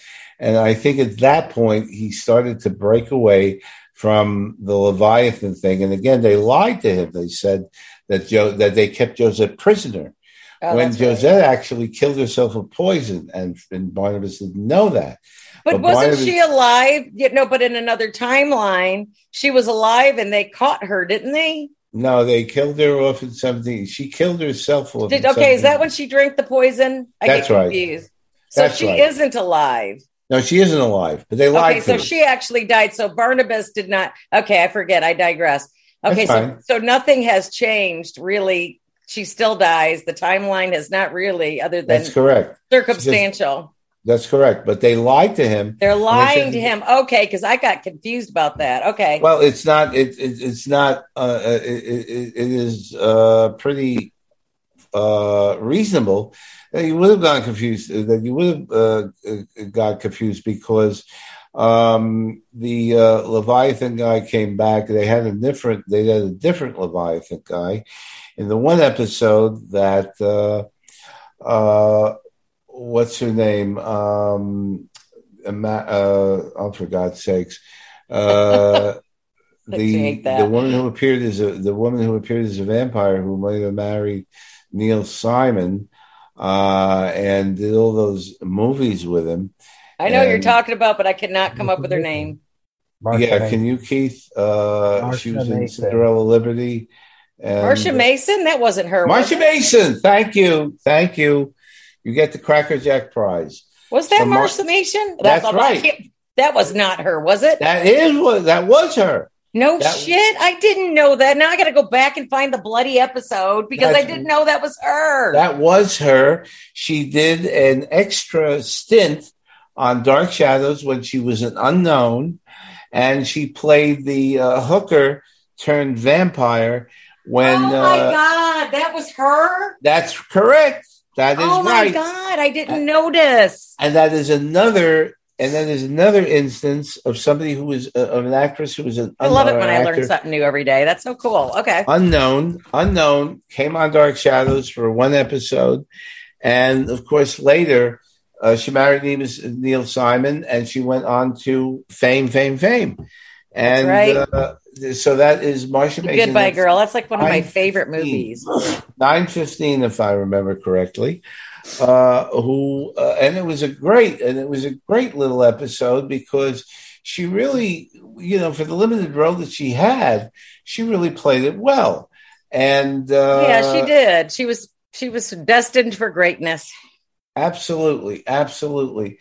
So here she was, but and of course that Leviathan with an Italian name because and I'll go into that in the bloopers because they couldn't get the regular Leviathan, I guess, onto the show that day. But then the regular Leviathan, okay. Yeah. But then essentially he laid out the rules to Barnabas that Leviathans are not supposed to kill mortals who are part of the Leviathan by the cult rules. are supposed to do that. And was the basic issue with Michael Maitland, who said, and later Chris Pennock, who said, I don't care what the book says. I'm going to kill whoever I want to kill. And that is something that the Leviathans are going to get back to them on. But it was because of that Paul Stoddard was killed by Chris Pennock and so forth. But that was a wonderful episode in terms of Leviathan saying, Barnabas, if you don't go along with us, because they knew that he broke off when it came to killing Julia. And they actually kind of gave in because the guy said, okay, you don't have to kill Julia today, but you have to punish her somehow. And you have to get her out of the picture. And but then Megan Todd, as Marie Wallace as Megan Todd said, I want her killed anyway. So there was that. So there Marie Wallace, she always plays such a beautifully wonderful nut job. Correct. No matter, I mean, she's just so good. She's got it down. She does. And then I wanted to give this honorable mention to this block right in this certain episode. So poor Angelique, she's got her shit straight. She's got a man. She's happy. He played Brad in some, I can't remember. I don't know if he was in The Young and the Restless, but I saw him on Search for Tomorrow or whatever. Whoever that guy is, he's a soap star. Playing her husband, but she's just content finally. Chris Burnell? That might be. But she's really content with her life now, and she doesn't want shit to do with Collinsport or anything else. And here they all come. And, Julia's like, of course I won't tell Barnabas where you are. And then Barnabas is saying, well, of course I forced her to. That's a different one. She won't recognize you. You had black hair. That's Angelique. That's Lara Parker, married to Geoffrey Scott as Sky Rumson. God, it's so funny. And that was the best thing in this block and of course, we may be talking about another scene. Keith, you'll stop me if I go too far. But there is Lara Parker as Angelique, who has met Sky Rumson, a millionaire, that kind of thing. And this guy is the most regular soap opera character I've ever seen. Yeah, he is. When he first comes on, and he's a millionaire, and he's talking, he's making all his phone calls, and so forth. But it's the healthiest thing that the Angelique character ever did, in my opinion, to marry this guy, to say, I want to get myself completely divorced from the dark shadow setup and what I did and everything. And I just want to have a happy life with this guy. She's got a happy life. And just like Al Pacino, they keep pulling her back in. Exactly. And give up her powers for this guy. And what do you think? Julia visits her and knocks off her world because Julia is looking, and that's again in another scene, but Julia is looking for Quentin's portrait, which Angelique Talk about strong acting. David Selby through this. He's brilliant. Awesome. He's brilliant. And that's another scene, which of course we will go into in terms of the Orpheus Eurydice plot between him and I was trying to think of the myth. I was trying to think of the myth for that. It was driving me crazy. And then you just said it. I'm going, which one did I need to look up? I could not remember. Thank you. But I think getting back to scene one, the Leviathan story, which is more developed than I thought it was going to be. I still don't like it because Jonathan Frid is forced to be an evil person. That's what I love about it. I know he doesn't want to be evil. Yeah. He's playing a different character. He's like, that's what I like about it. It's not the Barnabas Torn character, and even the evil vampire is a different character for him, and he's very strong. His acting is probably the strongest in this that has been for a while. And he smiles so much in this block. You never saw him smile except when he got rid of Nicholas Blair. And it is amazing. Yeah. And I was very impressed to see him. He's boy, is he a real charmer? Especially when dealing with Paul Stoddard and saying, this is what you have to do because you agreed to this 20 years ago to give up your most precious possession, Carolyn. And Jonathan's very good with this. I was very, I was very impressed. But the bottom line is that the fans wanted the sympathetic vampire Barnabas, who really had that. And again, the decision is made that when they tell me he has to do away with Julia or do something with Julia, that's what changes him, and that's what makes him decide that he's got conflict. Yeah, and I think that's. And I think that's very I think it's important. funny when he doesn't want Quentin to leave the house to go deal with Jeb. He goes, don't go. It's like, please don't go because I'm going to be stuck with all the damn tourists by myself. Remember that Quentin recovers not his scared, memory? Though. And that's in another scene, but Quentin recovers his memory. Yeah, but he has to deal with Leviathan still. I mean, Quentin don't want, Quentin didn't get a dick with him. He's just good, because I'll just go take them all on, Exactly. I think the Leviathan storyline is one of the strongest ones that. That's a very interesting point you make, Keith, because a lot of fans didn't like it. No, they didn't. I didn't think I was going to like it because everybody else hated it, and I was too young to remember it. But I think it's because the fans were very, very young, and it probably was going over their heads. But as an adult, I sit there and say that the feeling of the storyline, the way the storyline's acted, everyone that's in it is fantastic. I can't quote anyone. And there's a different feel to everything.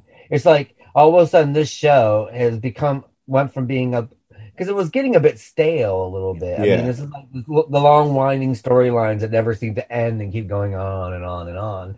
And all of a sudden they come back to the modern day, and all of a sudden it's like it's a new age, it's a new decade. And that's what it had that feel about it. And that's what I love about it. It's just like, this is exciting. The storylines are good. No wasted lines whatsoever. There's no wasted scenes. Everything's very crisp, very to the point. Everyone's at their top. Everyone's just at their top game. It's like, you get a Jonathan Frid who's playing a different character from everything that we've seen him play before. Yeah. It's not the whole all this other stuff.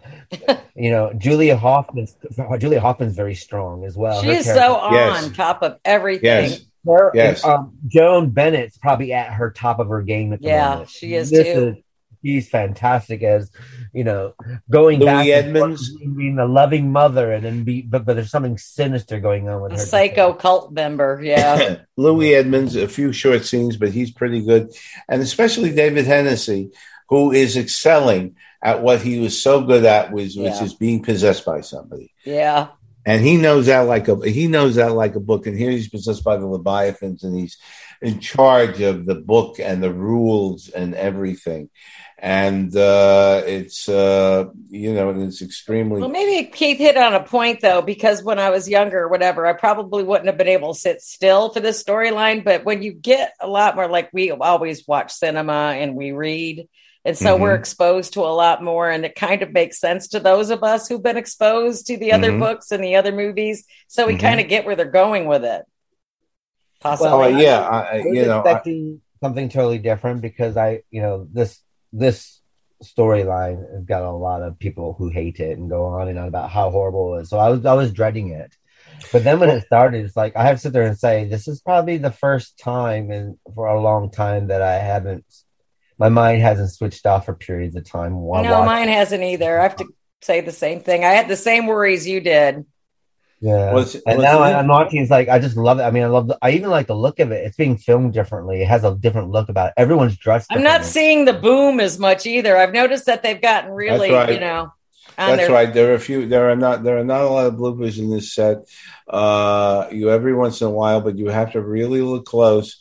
Like for a second, for instance, to see when it's a thunderstorm, and you see the Klieg lights in the window to simulate the lightning, but it's really a second, and they really, really take care, I think. However, I have to say that there's a lot of stuff that they tried here. For instance, and that's just in another scene when you have the Orpheus and Eurydice between Quentin and what's her name? Amanda. Excuse me? Amanda. Amanda, or Olivia, thank you. Whatever you're thank calling you. her. You have Quentin and Amanda, and they're going through hell, and you see cuts.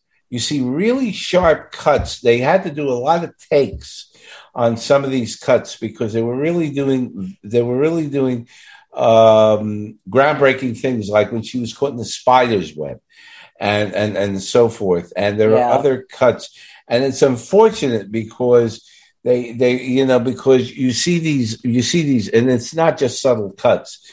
They had to do these scenes over and so forth, and that I think is the one drawback to an otherwise very, very interesting block in terms of what they started. And Layla Swift, I think, was really, really part of that. But I do think that in general, remember, the fans didn't like it because Barnabas turned evil. They didn't want him to turn evil. Right. They wanted him to be a sympathetic vampire. But he wasn't listening to that. And I thought that he was turning gray at one point, and I'm going to modify that and say that at certain times you really have to look close. Some of Jonathan's not sideburns, but the very ends of his hair looked reflective in gray. But now I'm looking at it again, and I'm saying, he really didn't turn gray. But maybe it was Jonathan's performance. It was performance and this is my opinion, but I think it was performance that tended to age him because of the evil that he wanted to exude, because he was always afraid that Josette was captive. And that was talked about over and over in the voiceovers by Grayson Hall, who had a lot of voiceovers, by the way. But she really made a lot of money out of that. But I really think that that's part of it.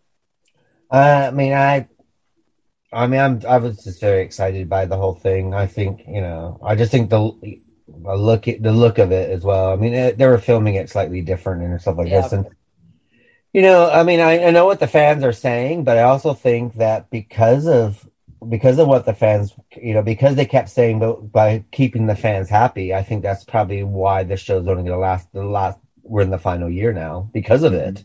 Because what they're doing is now we're just let's become repetitive because this is what we want, and I love when they keep trying something new and keep doing something. I know what happens after this. We're going to start regurgitating Barnabas storylines. We're going to walk back and forth to storylines again. And the thing is, what was once a commodity, which was special, it all becomes secondhand, and it's like, I've been there, done that. I got a T-shirt somewhere with all that on it. And what I liked about this is that it's totally different. It's totally new, and I'd say they're very successful at it. And it's like Lovecraft meets Omen, Exactly. There's a little bit of Rosemary's Baby. A little bit. Yep. There's a little bit. There's a little bit of Children of the Damned shop that's going on at the moment. We also have. There's also in this, the curiosity shop or the antique shop. Right. If they even did little things that if you were a fan of the show from the very beginning, there added little things in there as well, like the wooden soldier, and they got little stuff in there. Yes, I noticed that. And remember, there's a lot of Children of the Damned between the baby Joseph, Michael, and then of course Chris Pennock is the adult.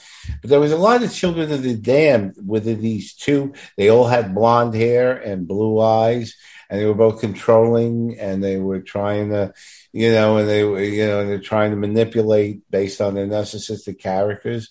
And I did think, when I first saw it, everybody is like, Barnabas, please be nice. Please be nice. But looking at it from a standpoint of looking at this 30 some odd years later, there was, I agree with you, Keith, there was an attempt by the writers to expand into another era.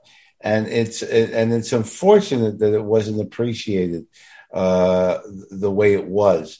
because the fans were locked into the Barnabas, Josette, and all the other syndrome. Now I'm sure I'm going to get. I may get letters. Fans may say I was wrong. I hated it. But looking at it, I agree with you that there were things that were overlooked, although 50 years later. Right. I do imagine that if I was younger and watching it, I might not appreciate it, and haven't, because now I have so many reference points now anyway from for doing this show and from my love of horror and areas that I work in.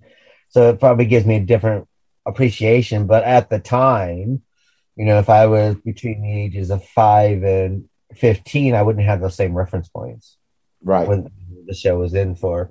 But looking back on it, I said they're saying this is a winner for me. I was like, I was shocked. I wasn't expecting. I expected to be really bored.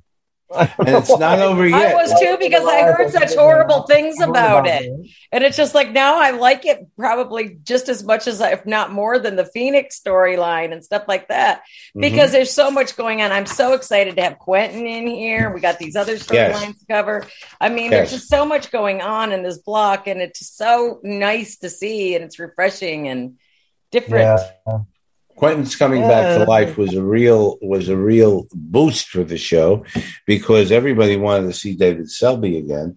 And of course, he comes back as Grant Douglas originally, right? And then Barnabas runs him down. And it just goes to show you, the man has a driver's license. I don't know how the hell. I didn't even know Barnabas knew how to drive. Okay. Me neither. The last time we saw it, Vicky was driving him last year. I know he's not driven a car like every. But this time, Barnabas was out to kill the person who was going out with Carolyn. He didn't know that it was Quentin. So there you are. And all of a sudden he's cleared and there's no problem. And he ran away from the scene of an accident. They leave a lot of dead bodies around Collinsport, I noticed. And there's not really too many inquests. It's a very interesting take on it. They decided they were just going to get rid of all the old thing, because that would have taken another 4 or 5 months with the autopsy and everything. But Quentin survived, and that is a very, very big addition to the show, as you're going to see later on and in other scenes. But that's so that's the long and the short of it. But I agree with you. This is looking at the Leviathans so far, and it's not over. It's not over. We go into the next block, right, and we're going to see other revelations in the Leviathan. Since Chris Pennock started in 5 episodes before the end of this block, there's going to be a lot of other stuff in it. It's going to be very interesting. This brings us to scene number 2, the tape portraits. Olivia Corey searches for the tape paintings. Julie allows Olivia to photograph her tape painting, leading to Olivia to a surprising discovery. Professor Stokes has the landscape paintings removed from the tape canvas, revealing a portrait underneath. Julia visits Harrison Monroe in the hopes of learning more about Charles Delaware Tate. Chris forces Tate to paint his portrait in order to save him from becoming a werewolf. Julia finds a Tate painting in the possession of Sky Rumson, a new husband of Angelique. Angelique assures Julia that she is happily married and has given up her witchcraft. So, Tom, what are your thoughts of the Charles Tate closing up storyline? Sure. So this is an interesting plot B. Of course, we talked about plot A before, but here Amanda Harris has come back. Donna McKechnie. Amanda Harris has come back as Olivia Corey. I love her. And the first painting, which Professor Stokes has another professor to take care of, and that will be in the blooper, and that will be in the stars when I do the bloopers. Turns out that first painting is the portrait of Amanda Harris, which was painted by Charles Delaware Tate. There is a second portrait that, and Charles Delaware Tate has lived all these years as Harrison Monroe. And Roger Davis portrays a nice old man, a portrait. And that is kind of like I think that's kind of like the Wizard of Oz, because they find out where. Yeah, that's right. The man behind the curtain. They have that bullhorn in front of the house where Harrison Mine is. What are you doing here? What are you doing? That's Wizard of Oz. That's Wizard of Oz. And I like how Stokes has a painting removed and placed on another canvas. I mean, don't get me wrong. I love art history and stuff, but I have never seen that happen. Take the painting off the other painting and put it on the other painting and another canvas. That just don't happen. Well, what he does is he's painted one canvas over the over the Amanda Harris painting. He does another canvas, which is the exact duplicate, and paints it over Quentin's portrait. And I've got Dorian Gray still going on in this exactly. One that's the Dorian Gray thing. And that goes through a New York auction, and Sky Rumson buys it at the request of Angelique, because she's so fascinated with it. And that's where Julia has to come to the island where Angelique and Sky Rumson live in order to get that other portrait. And it's kind of interesting to see the interchange between Lara Parker and Grayson Hall, because they were friends in the 1890s. Right. And now she's saying to her, and it's the healthiest thing I think the Angelique character has ever done in her life. She says, all right, you want the portrait, you can take it, but don't bother me again. I'm happy with this guy. I married this guy. I gave up my powers for him. Although later on, she does not technically give up her powers. She's correct. Just not using her powers. That's correct. Later on, we find out that she says, I still have my powers, but I haven't used it. But if he stops loving me, I'm going to lose my mortality, and I'm going to be back to a witch. Right. So it's a little confusing that way. But she's essentially saying to Julia, okay, do that. Don't tell Barnabas about anything. Leave me alone. I have a new life with a guy who loves me, and I want to live it. And I'm willing to live a normal human life. So what does Julia do? She tells Barnabas the first chance she gets. He forced her to, remember? He forced her to. He didn't do too much forcing, to be honest with you. She's in love with him. She'll do whatever the hell he wants. Yeah. I was a little disappointed in the Barnabas character because she didn't really care whether Angelique had a new life and she was. Well, he's a vampire. He's selfish. No, he's not a vampire at this point. But he's still, it's sort of like being a dry drunk. You're still an asshole. You're just not drinking. Well, it's an interesting point you raise. He certainly needs a 12-step as a human. I'll tell you that much, because he's a human being. But God damn it, he says to her, I still need this in order to help me out. You got to. But he did say he wasn't going to cause her any harm, as she did say no. So yeah, wonderful. But the point is that he still made Julia break her promise. But on the other hand, Julia wasn't too strong there. Julia said, no, she didn't put up a big fight, did she? She didn't put up any fight. She'll go off the Brooklyn Bridge for the guy. Yeah, so, poor Julia. I felt bad. Even up until the very end of Dark Shadows, your heart breaks for Julia because she's been in love for thousands of episodes here with him. You know, she got an unrequited love for the guy. Yeah, and it's as simple as that. And he knows it, and he abuses it, and he uses it, and he abuses it. But, and he goes, oh, Julia, you'll be helping me out so much, blah, blah, blah. Well, that's what I was texting Keith about, though. I go, it's like all's forgiven. He bit Carolyn, had her under his power. I mean, all this shit happens and transpires, and everybody's just all good with each other, water, blood under the bridge, however you want to look at it. Well, that's pure hypnotism as a result of the Leviathan. He's got Liz, he's got Amy, he's got David. So he doesn't have Julia. Only some people are, what is it? Correct. Immune. What is it? Immune. Compromised with the box? Well, yeah, but it seems like as far as the Leviathan is concerned, Barnabas only has control over the people that Leviathan wants him to have control over. So let's say that Barnabas decides, I want to have control over Julia. Leviathan doesn't want Julia for whatever reason. Right. They never make it clear. And like Maggie, Leviathan doesn't want Maggie either as part of their group. Right. And there are people that they're not allowed to be part of the group whatsoever. He wants Julia, but they want Julia killed at first, and then they go back. The first thing was they wanted Julia killed. They wanted Barnabas to kill Julia. He refused to do it. That was a breaking point. And then the Leviathan says, "Well, you don't have to kill her, but you have to control her." And but in the meantime, Liz gets the impression because Michael is controlling her, and Michael wants Julia killed. So Liz takes the gun at her, but Liz can't do it because she remembers of so much that Julia actually has done.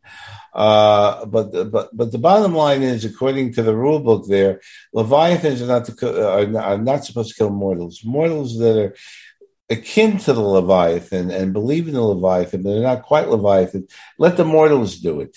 So they kind of hand that off. They kind of hand that off to the mortals, and even Barnabas says to Liz, "You take care of Julia somehow." I thought that was a kind of a cop out because Barnabas didn't want to kill Julia, so he had Liz do it. So there's a complicated thing there. But getting back to the scene, you do see Roger Davis once again in the Wizard of Oz.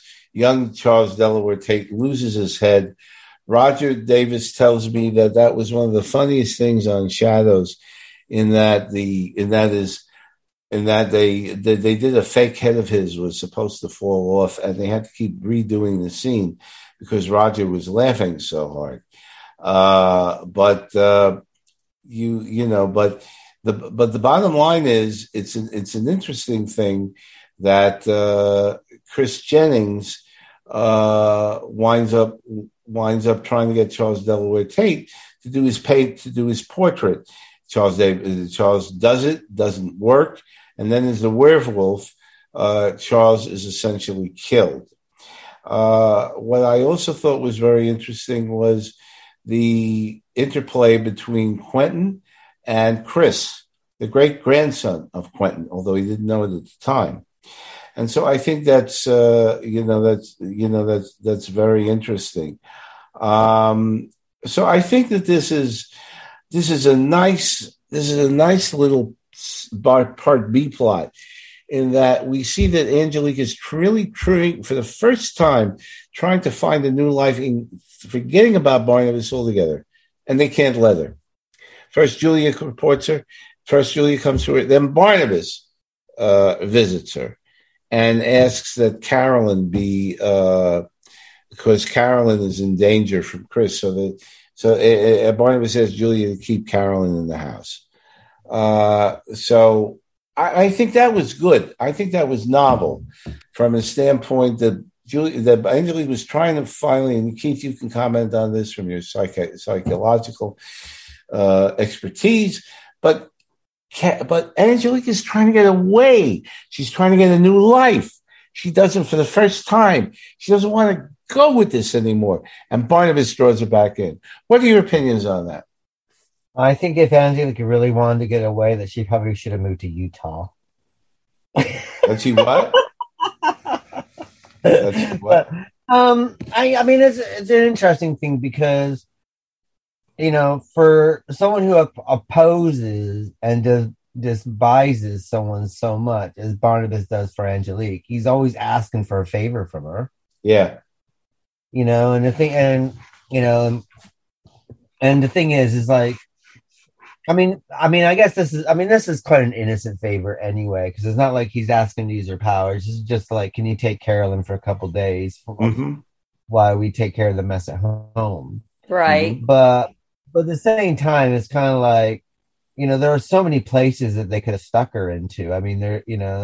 Carolyn could have gone to, I don't know, Stokes's house. Why don't they just go to Europe? They're rich. I don't understand why they have to stay in freaking Maine. Well, no one's gone to Bangor in a while. So I haven't gone to bang anybody yet, have they? Well, Christ, it's just like go somewhere else. These people could go around the world or whatever, or do something cool. No, we're going to go to 50 miles up the street. No one's in New York to have a shopping center, but Carolyn doesn't want to leave anyway because of her mourning anyway. Which right. But it's kind of like I mean, it was good to see Angelique in a normal, and she's sitting there just doing a little needlepoint, just waiting for. I liked it.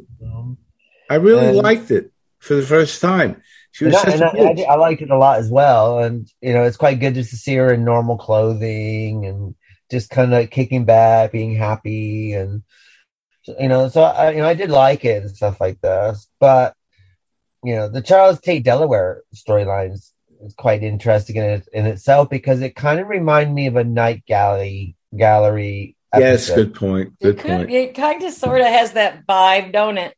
That's what I liked about it. It's kind of like, like that, like those, Hush Hush Sweet Charlotte when the head gets cut off and you see the head rolling across, and and then just like the old, he's like an old man, but yet he's portraying himself as a young man, and so on and so forth. And I liked all that. This is like. And I like the idea that they were able to, this is what I thought Dark Shadows did fantastically well. Again, in this, I think this is one of the best blocks we ever covered, because what we get now is we're closing a storyline in a very interesting way. Normally what happens, I mean, we've been to the 1700s, they come back, it's like, everything's just like, all these threads are left hanging, and here they're closing up the threads, but in a very interesting way. And then actually taking a nod that, we were in 1897, which is not that far away from where we are at the moment in present time, which I like that as well. It's like, we're only looking at 60 years. We're only looking at 60, 70 years. 70, actually, yeah. And I have to tell you, if you think this is good, wait till, and again, it's a spoiler for the new fans, but the old fans know exactly about it. Wait till we get to parallel time. Yeah. Wait till we get to a parallel universe where they all make different decisions. And that is fascinating. So as good as this is, and of course it's going to get better because we're going to see the return of a beloved evil character in the next block or the following block. I'm not going to say who this is. And it's a favorite of mine. And I agree with you completely, but wait. It is not over yet. It's going to get even better. So but I am glad that you like this because, and you may get some flack from fans who didn't see what it had. But when you look at it again, you do see certain things, I agree with you, that were novel and experimental. And kudos to Violet Wells, the writer who tried into this, and also Gordon Russell. But I think Violet Wells was a lot better in terms of writing some of this stuff. And Violet Wells, once again, was on the first year, contributed significantly to that. So, but even the lighting design is different in this block. Yes. Although you still have the way on the colors that they're using, and and there's a lot of thought process. Even if you look at the style of clothing that they got everyone wearing, they paid a lot of attention. Maybe that's the reason why Orbox is not so heavily associated with these clothing, because it's like, it seems like what they've done is they wanted people to look and dress a certain way. I mean, for instance, it's what I found quite interesting is, and I don't know if this has anything to do with it, but Scooby-Doo, which is an ABC program that started in 1969. Right. And then there are times where Carolyn, when she's like investigating about her dad and stuff like this, and she's kind of in a little Daphne outfit. Kind of, sort of. Yep. The mini dress and the little boots, and she's like, she's trying to figure out what's going on with their dad, and it's like, I wonder if they did a nod to Scooby-Doo because they're both ABC at that time, so who knows? So we also see because again, this is not one of the scenes, but it's another scene. But the relationship between Carolyn and Paul Stoddard really is a very healthy. He's reaching out. He is candorous. He knows he fucked up. He's extremely generous. She loves him, and she wants to get to know him better. And this is against Liz, of course, who's under the influence of the Leviathan and doesn't want to know. But you really, really see that he is and this is, of course, the last time you will see Dennis Patrick on Dark Shadows in the role of Jason McGuire after he's done in this block. But the character there is he really wants to make up to her. He really loves her.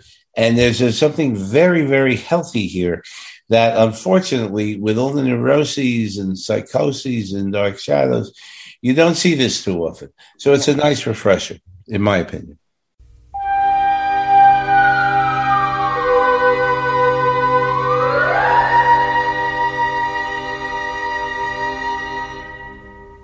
This brings us to scene 3, Quentin's story. The ghost of Lily Collins warns Karis Jennings that he must find Quentin.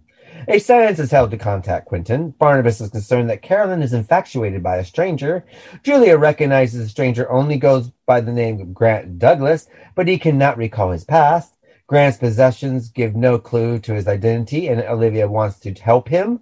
David recognizes Grant as Quentin. Hoping to restore his memory, Julia and Olivia go to Grant to show him Amanda's portrait. Grant and Chris Jennings go together to Tate's house in an effort to learn some answers. Olivia tells Julia that Mr. Best gave her a long life, promising if she finds Quentin, they'll live eternally. Julia reveals Quentin's portrait to Grant. Quentin remembers who he is. Mr. Best will allow him and Amanda to be together under certain circumstances. Amanda and Quentin enter the nether realm and must find themselves back to the natural realm. So, Vix, what are your thoughts of the Quentin story? I love this story. I thought they did a lot of different stuff with this. I thought it was fantastic. And it really, we knew Quentin as, the drunken playboy kind of thing. But now he's actually got feelings, which he didn't have before. You didn't really see him. And he even mentions everything I've ever done is in that portrait, and it gets all ugly and stuff when they're looking at it. So that's sort of, it's really Dorian Gray, but he's not the evil Dorian Gray. He's actually a good, he's matured through the last 70 so years that he's been alive and apparently, but where has he been? Did they ever, he wasn't with Amanda, so he's just been traveling around because they separated on the bridge. When that's when Mr. Best, she threw herself off the bridge, Amanda did. Mr. Best went and claimed her and helped her and all this other stuff and gave her he more must time. have hit his head or something because he's actually had amnesia because he thinks he's somebody else. So it's because he got run down by Barnabas. Barnabas hit him with a car. Oh, so did he know that he was Quentin when he met Carolyn? That's what I don't know because we really didn't show him as Quentin yet. No. And so he comes into the picture, he gets, Barnabas mows him down with the car because he doesn't want Carolyn having any other love interest at this point. And that's what happens with that. And I was kind of confused about that a little bit, but that was the whole point. Amanda's got to make Quentin realize who they are so they could be together forever. And apparently that doesn't come to fruition. It's kind of a cruel thing though, isn't it? Because they can't touch each other. Yeah, they can't touch each other, which is kind of a cruel thing. It's mean. He's really a mean Grim Reaper. I think that's who he's supposed to be. He's death, right? I loved it when they went into the netherworld and they, she gets caught by the spider. And they're going across the bridge. I love that. That was fun. It reminded me of Monster Movie Matinee growing up. A little bit. It looked like the Monster Matinee movie set with the little bridge and the whatever was up on top. Yeah. And I loved it. I think the whole thing was brilliant. And I love how it was different. That's again another block where they tried. It was something totally different. It was more. It's refreshing because that they actually they put it out there. And, like I said, I couldn't remember it was Orpheus and Eurydice. I knew it was a mythological legend and I just could not remember which one it was. But he goes into the underworld to get Eurydice, and bring her out, but he loses her and he never does bring her out, which is really sad because I wanted Quentin to be happy. If anybody deserves to be happy, it's Quentin. It's let the man have something for God's sake. And it was a strong way to bring him back because we didn't spend Do you remember when we got Roger Davis back and he coming in Prime Time with Victoria, and we had that just went on forever. It's like, Yes.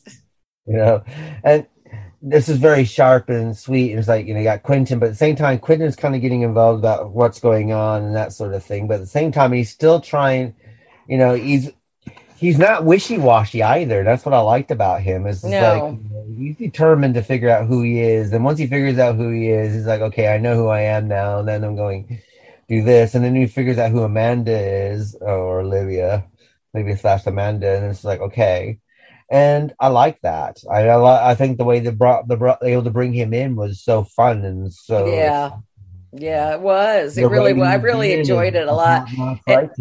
It was nice to see. I mean, I like the fact that Quentin not that Barnabas is wishy-washy, because he sometimes is, but Quentin's like solid hellfire constantly. He's always rebellious. He's always he's just not a big pussy in any capacity.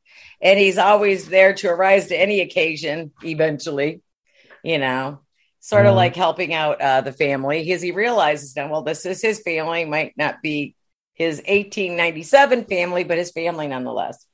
Now, I did find funny that Donna McKechnie's picture. That Donna McKechnie picture, if you bought a chorus line, if you want to sell a chorus line, if you want the playbill, that's her. That's her. Is that her real? Is that her? That's a real 8x10. Yeah. So if you see like a playbill, promises, because she started in that on Broadway, right? She was kind of the muse for Michael Bennett. Bennett choreographed a chorus line, and he promises, and various other shows he does. Dreamgirls is another Michael Bennett, right? But she was like she's like his muse, and they were really good friends and stuff like this. But if you look at old playbills and stuff like that, that's her 8x10 glossy, which is quite funny because she had it all over. At one point, she had it all over the house. It's like, I know. I was trying to figure out why she had her photos all over. I was wondering if it was something that was necessary to keep her in the world, but I don't know. Acting. Didn't you also see 8x10s of Vicky? When Alexandra Mulkey was on, you had her 8x10 of Vicky, and I think that they use those glosses. Honestly, I don't have 8x10s of myself personally up anywhere. I've got pictures with the kids. I wish you did. I'd order one. But I don't have them up all over the house. Like, look at me. I really thought her character was going to be like, because she has all her pictures of her, and she'd be like, "Oh, enough about me. What do you think about me?" Look at me in my pictures. Look at me in my shrine to myself. That's funny. Oh shit. I mean, to be honest, I imagine that's probably what it's like when you go to Madonna's house. Yeah, she's probably got pictures of herself all over. Well, she's got all those table books, so she's got framed pictures somewhere. Yeah. Yeah. But yeah, and I really thought Donna McKechnie was very strong as well. I love her. Yes, I love her character. I love how they wrote this. She's a lot stronger in this storyline than she was in the previous storyline. She's yes. She was kind of a wet noodle, but now she's kind of like a heroine of sorts. She's still scared, but they didn't do the entire ankle breaking like they do with most women. I was really happy though that they did the netherworld kind of thing, and that you had Death watching. I thought I was watching Final Destination a little bit, but in the 1969, 1970s genre. Mm-hmm. But I mean, it was still sad because the myth is sad, and so anybody does anything, it's not going to be a happy ending. Well, it's the Orpheus and Eurydice thing, and I think that was what this scene. It is. I looked it up again because I could not remember the name of. I love Greek myth, but I mean, he goes into the underworld to bring her back, and at the last moment, all this, yeah. At the last moment, and it's kind of cool. I enjoyed the Cy Thomas Hoff set that they did as she was as both of them were going through the underworld on the way back, and they held on to each other by Quentin's jacket, because I was wondering how that was going to be. But the fun thing is that at the very end, and why did Quentin say to her, "Hey, listen, there's a misstep. Don't worry about it. Go across it." He didn't tell her. So she goes through the step. He holds her in order to, and that's it. When the minute he touches her, in order to save her, they are gone forever. It's so cruel. It was so cruel. It was a cruel myth. Most Greek myths are. Roman myths aren't any better. But I mean, the way they incorporated it into the script, it's just cruel. maybe anything in any religion. When has God ever been good? There's always God is a cruel God. No matter what. Especially the Old Testament. The Old Testament God is. The God of the Old Testament is a vicious person. The Old Testament God is an eye for an eye. Yeah, and I kind of way that way too. That kind of thing. But what I liked, and I liked your first. Look what God did to Lot's wife. It's like, don't whatever you do, don't look back. Yeah, pillar of salt stuff. Sodom and Gomorrah. But that's the first thing you want to do. If God never said don't look back, you never would have looked back. Well, I mean, he was nuking the two cities of Sodom and Gomorrah. So, that's right. It's like, I think I would have looked back. That's right. Think about it. And you would have been a pillar of salt. We've been in a situation where we've been in a restaurant, and someone goes, don't look now, but such and such. But it's just like, I know, don't give it away, but at least try to be. Don't look now. If that person told you not to look, you wouldn't even look. So I have to tell you, and for the fans, Keith lays this out in advance in scenes so we can look and we can recollect and so forth. And the first sentence that Keith had here is the ghost of Jenny Collins warns Chris Jennings that he must find Quentin. This is a very, very precipient comment because we finally see another scene where Marie Wallace plays Jenny, one of her favorite roles. And this, of course, was gone. She was killed and everything like that. And she is now, and of course, in this block, she is now Megan Todd. And it's nice that she fluffs her hair out. So she looks really sexy from the original thing where she put everything in a bun. But isn't it so nice to see Jenny as she originally was, crazy Jenny, not the former Jenny that was so sweet. Crazy Jenny, in one scene, warns her great grandson, because Chris Jennings is her great grandson, that he must find Quentin, and she's still trying to protect him. I think that is very, very very nice for the show, and I don't know if a lot of fans realize that. But I think they do, because they always felt that the character of Jenny was one of the best things that Maria Wallace ever did on Shadows. And as far as the rest of this is concerned, basically, if Carolyn and Chris dated, they're like kissing cousins. Yes, for a while. But Carolyn realized kind of that he wasn't for her. He wasn't for her. Because he was too crazy, and he was. I have to break the date. I'm going to become a werewolf. That kind of thing. I can't tell you. Or knowing Carolyn wasn't crazy enough. her boyfriend's always. I think Joe's the only norm she's ever dated, isn't it? Yeah. No, of course not. Didn't you like the fact? I liked it. I don't know if it's part of this scene where Quentin actually meets Chris as the werewolf. And it's part of this block. Right. But I don't know whether that was a first. But that was a first. Well, but he didn't know it was Chris, though. No, of course he didn't. No, of course he didn't. And Chris is his grandson.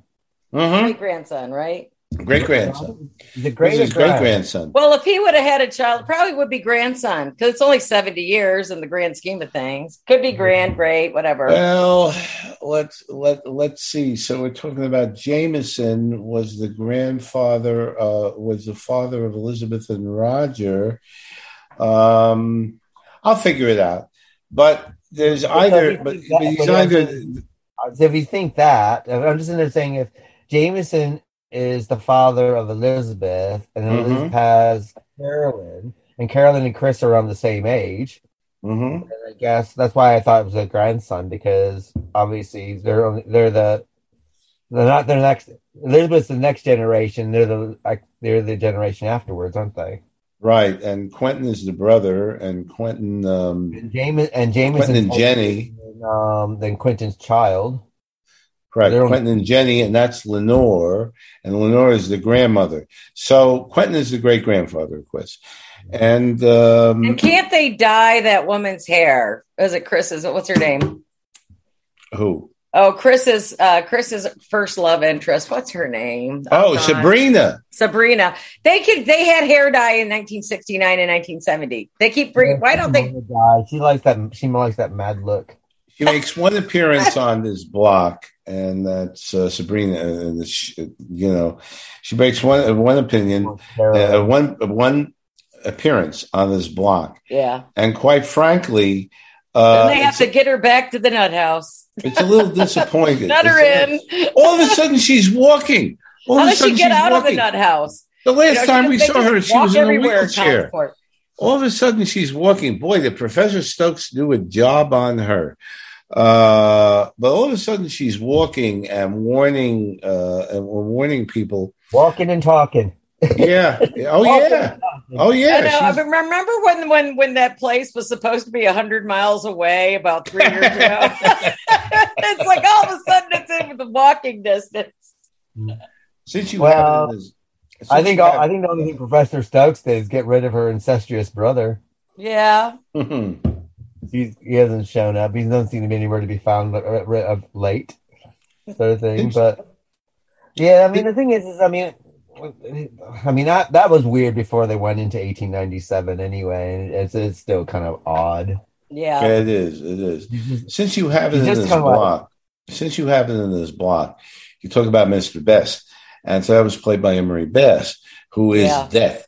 And that is kind of to me, it's like a rip-off from the Twilight Zone. It's a rip-off from something. I haven't put my finger on it yet, though. I think it's Twilight Zone with Death and... It could be that one. Oh, what's his name? Death always was like a bit of a dandy, isn't he? So, yeah. And he did a voiceover, actually. Emery Best did a voiceover for Dark Shadows, which is... in the beginning, which is some of the voiceovers at the beginning of each of these episodes were the best they've ever been. What's that? The voiceover work that was done before each of these episodes, and this block is probably the best voiceover narrations ever done for the show. Then you have to compliment Grayson Hall, who did a lot of voiceovers. I counted. She was just superb through all of this. No matter what, I still love it though. Almost every other episode, she has to go get her medical bag. It's like, oh well, who's she going to shoot up for this episode? That doesn't change. And when she has to try and revitalize Michael, who is that's right. I forgot about that. And she doesn't even have a crash cart, and she uses she uses a syringe to try. I know. What is she? She did something. I was laughing like crazy. The kid is dead, and she's using a crash, and she's using a syringe. What the hell is she injecting him with, Keith? Oh, the best thing is when she goes to Quentin's like, we need, can you come with me? So Quentin goes with her, bring a shovel. And she's they're digging up Michael's grave, and she's just standing there like the queen with her handbag. I know, she's always got her handbag. She's got her handbag like with her at all times, and it just cracks me up because women used to have those bags, Oh, my grandmother had those bags. You know what I mean? The queen still has that bag. God love her. Yes, she does. To me, I think that all these people who dug up graves can take up part-time jobs as grave diggers and make a lot of money for the kind of work that they do. Well, they never get dirty. They don't dig them. I mean, I could bury somebody 6 inches under the ground too, man. There's just no end. I mean, they don't go 2 feet or nothing. They're just like right there, below the surface. This way, what's even more impressive is that they dig them up and they don't get dirty. I mean, look at Quentin. No, it's great. It's don't great. They get a box? It's like I say, the werewolf is the best dressed werewolf I've ever seen in Dark Shadows. Except when he turned human and his clothes are ripped. It's like, how did they get ripped? Well, Quentin's clothes got ripped because he had a fight in a bar, and that was really kind of cute. I like how Quentin gets in a fight with Jeb in this one, though, or was it? I think that's later. No, was it later? It was 940, wasn't it? No, The next episode. Or is it the next one? I think it's the Okay. next one. I think it's the next one. But but at this point, Because I saw 1,025, so I was motoring. Okay. you're really motoring. going ahead there, Vicky. I compliment you. My God. No, I wanted to go to head. I went one episode more than I needed to. Yeah, I'm only up to like I just 996 stopped actually. I want the fans to know that we go through between 40 and 44 episodes on the clip right now. And luckily on this particular clip, for some reason, 3 episodes were combined into one. Yeah, what was with that? I have a feeling it was RFK's assassination, but I can't tell for sure. But this is 1969. Was it around that time? Yeah. Was it? That's when What month was it? That's when he It could have died. been. You could be right. Yeah, I don't know. That's when he died, but I think that had a lot to do with it. And then there was another episode that was 2 in 1. So that certainly helped us I out. noticed that on Tubi when I was watching it. Said episodes. I said that the Vietnam War is going at the same Could have been time. too. Of course. That always could have been Vietnam. There was a whole lot going on back in 1969 and 70. that always Christmas as preempts. well. But- Christmas. This is December 1969 and January 1970. That's what the Okay. It would But probably be the Vietnam War because the primaries and stuff for California and all that area were over by then. the Manson trial. So starting. Manson trial was over in 1971. We're still doing the Manson trial till 71. That's right. Yeah. But kudos to Emery Best because I think he did a very good job as Mr. Death. He does. He did a fantastic job. I enjoyed his little, Yeah. Who played the? This is a question. Who played the bellhop guy? Brian Who Sturdivant. was that? Brian Sturdivant. And he was on for a couple episodes, and I think he went on to a couple of other movies in 73, but I think his career was kind of brief. I got to look into his history a little more. But Brian Sturdivant was very interesting in terms of his British accent and in terms of an odd face. Yeah, he did. And he was like a very angry bellhop. He was not happy being stuck between worlds. I thought he had a monkey mask on at first. I thought he was weird looking at first until I caught the hat, but he obviously does not like his job in between worlds. But he was annoyed at Amanda because he said, you were lucky. You got to live 70 years after the death fished you out from under the Brooklyn Bridge. Yeah. Because I really think that scene where where Amanda and Quentin met on the bridge and they were in New York, I think that was the Brooklyn Bridge. And that's my own particular take. It could be. They were in New York. Yeah, exactly. That was my own. There wasn't the Verrazano Narrows and all that stuff had not been put up yet. No way. That was a century later. Yeah. And I don't think the Manhattan Bridge was. I don't think it was up yet either. No. So it was the Brooklyn Bridge. It had to be. That was the only structure. Like there was one other structure, but I don't think it was in Brooklyn. Exactly. So that has to be what that is. That's a Williamsburg Bridge, but I think that was the Brooklyn Bridge. And it was really that's a really big jump too. It doesn't look like it when you see pictures of it, but that will kill you. Mm-hmm. That will definitely kill you. Exactly. But I'm surprised that Brian Sturdivant didn't go on to other stuff, and I'm going to research other stuff for. You might have just lost track of him. But anyway, that was him, and I thought he did a pretty interesting job. Considering what he was given, and he really kind of he stood out, and I think he stood out because of his accent. I really do because was that a real Cockney accent? Yeah, I think so. Well, because every time I hear Cockney accents, I go, "Oh no, here goes another Cockney accent." So more Cockney accents. I think so. I will certainly look into that. Keith, your story, your take.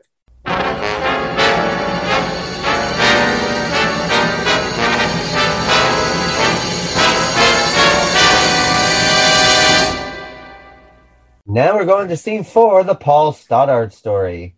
Paul panics when he sees the nega mark on his wrist. A sailor at the Blue Whale was horrified to see the mark on Paul's wrist. Barnabas reminds Paul of the bargain he made 20 years ago. Carolyn and Paul decide to leave Collinwood, but Elizabeth invites Paul to stay. Paul realizes that neither Elizabeth nor anyone else believes his warnings. Roger becomes furious at Elizabeth for allowing Paul to stay at Collinswood. Stoke finds Paul after he has collapsed and takes him to the police. Barnabas arranges Paul's escape from Collinwood. Paul flees to the antique shop. Professor Stokes finds Paul in a state of shock and unable to speak. Paul is attacked and Paul meets his demise. So, Tom, what are you thinking of the Paul Stoddard storyline? It's an interesting denouement regarding this whole thing. I think they had to get rid of him eventually. But what I think that Dennis Patrick, who played Paul and who of course played Jason McGuire in the first year, really did a very good job, especially towards the end. And he didn't have to I thought he did an outstanding job this time around, especially. Yeah. He didn't have to say too many lines. He didn't have to say too many lines in the last couple episodes. Well, he's going so crazy. He knows what's going on. He knows there's danger. He knows and everybody's just saying, no. You know, and he's so, you feel his frustration. You know, he's so frustrated. He's finally got his daughter. He's finally got a relationship with her, and he wants to protect her, and he can't. And I don't even think he realized he made the pact with whomever 20 years before. It doesn't seem like he even knew what he was talking about. Jonathan Frid reminded him of it. And again, the thing about this block that I really like about the Barnabas character is I've never seen him smile so much. I had forgotten it completely. I think he's having a good time, tell you the truth. Up to that point, the only time he smiled was when Nicholas Blair met his demise. And regarding Nicholas Blair, fans, let's remember that name. But anyway, in the event, when it comes down to it, I think that, and of course, it went back to a 1949 flashback where Mr. Death met Blue Whale. And and I think they handled that well. They had the old radio in the Blue Whale and so forth. And they really handled that well. But I think with Jonathan's brilliance really comes up when he says, and of course it's the writer's thing, but he says, you're your daughter's precious possession. It's your precious possession. Your daughter, yeah. And that's really Carolyn. And up to that point, Paul Stoddard really didn't realize that they wanted her. He thought that they wanted him. And that's and of course, that's in front of Carolyn. You're your daughter's precious possession, aren't you? And you see the look on Dennis Patrick's face. Very, very nicely done. And Carolyn and Paul decide to leave. You know, there's a back and forth between Carolyn and Paul deciding. Are these guys subdwellers? They're like subterranean dwellers, right? Who's that? The Leviathan. That's after Carolyn. They're in the underworld. They're in the underworld, and it's also water. What's that? It's all based on water as well. They would have to be based on water, wouldn't they? Yeah, and Angelique mentions that. Well, she knows that. She goes, "Oh, fudge! You guys have got yourself in the soup this time." Yeah, that's for sure. Angelique said, "What the hell are you dealing with them for? What the hell are you dealing with them for?" Go ahead. And they also gave you a bit of a hint anyway when the sailor recognizes the mark on Paul's. So obviously, it's a sea. It's the sea. That was another. I'm blanking out on his name, but that was another actor who went on to do other stuff, Pelham Bay 1, 2, 3, and other things. But that was another actor that got his start on Dark Shadows, and I'll probably talk about that in the bloopers. But the interplay between Liz and Paul was interesting, They didn't get too much with it with Roger because Roger says, I hate you anyway. I don't want to know from you. But the interplay between Paul and Liz was interesting. But of course, Liz was a Leviathan, and she had to, and she was completely into it. And everybody's like the Stepford wives too. I mean, male and female. It's just like, I'm just going to do whatever this dude says because he says I have to. And it's just like, God, the rebelliousness in me is just like, no one's the boss of me. Yeah, but I think Leviathan work as a hive mind, though. They're all working as one mind, apparently. Yeah, that's true. Kind of like the Borg on Star Trek, isn't it? Yeah. I think it's the same. It's the same kind of thing. But the difference is Paul's funeral. I'm going to have to take my hats off onto Elizabeth Stoddart's outfit. I mean, what a fantastic mourning dress that she had on. It's like, whoa, that's really good. Yeah, well, they used to wear stuff like that, though. Yeah, but that was well cut and well looking. I mean, we're talking about. She just outdressed everyone, and it's like you have the whole block just that one outfit. It's like even at the funeral. She even outdid her. She even outdid Carolyn at that funeral just by her dress and everything like this. I mean, they talk about cheap ass coffins, though. Here they are rich. They put them in a pine box.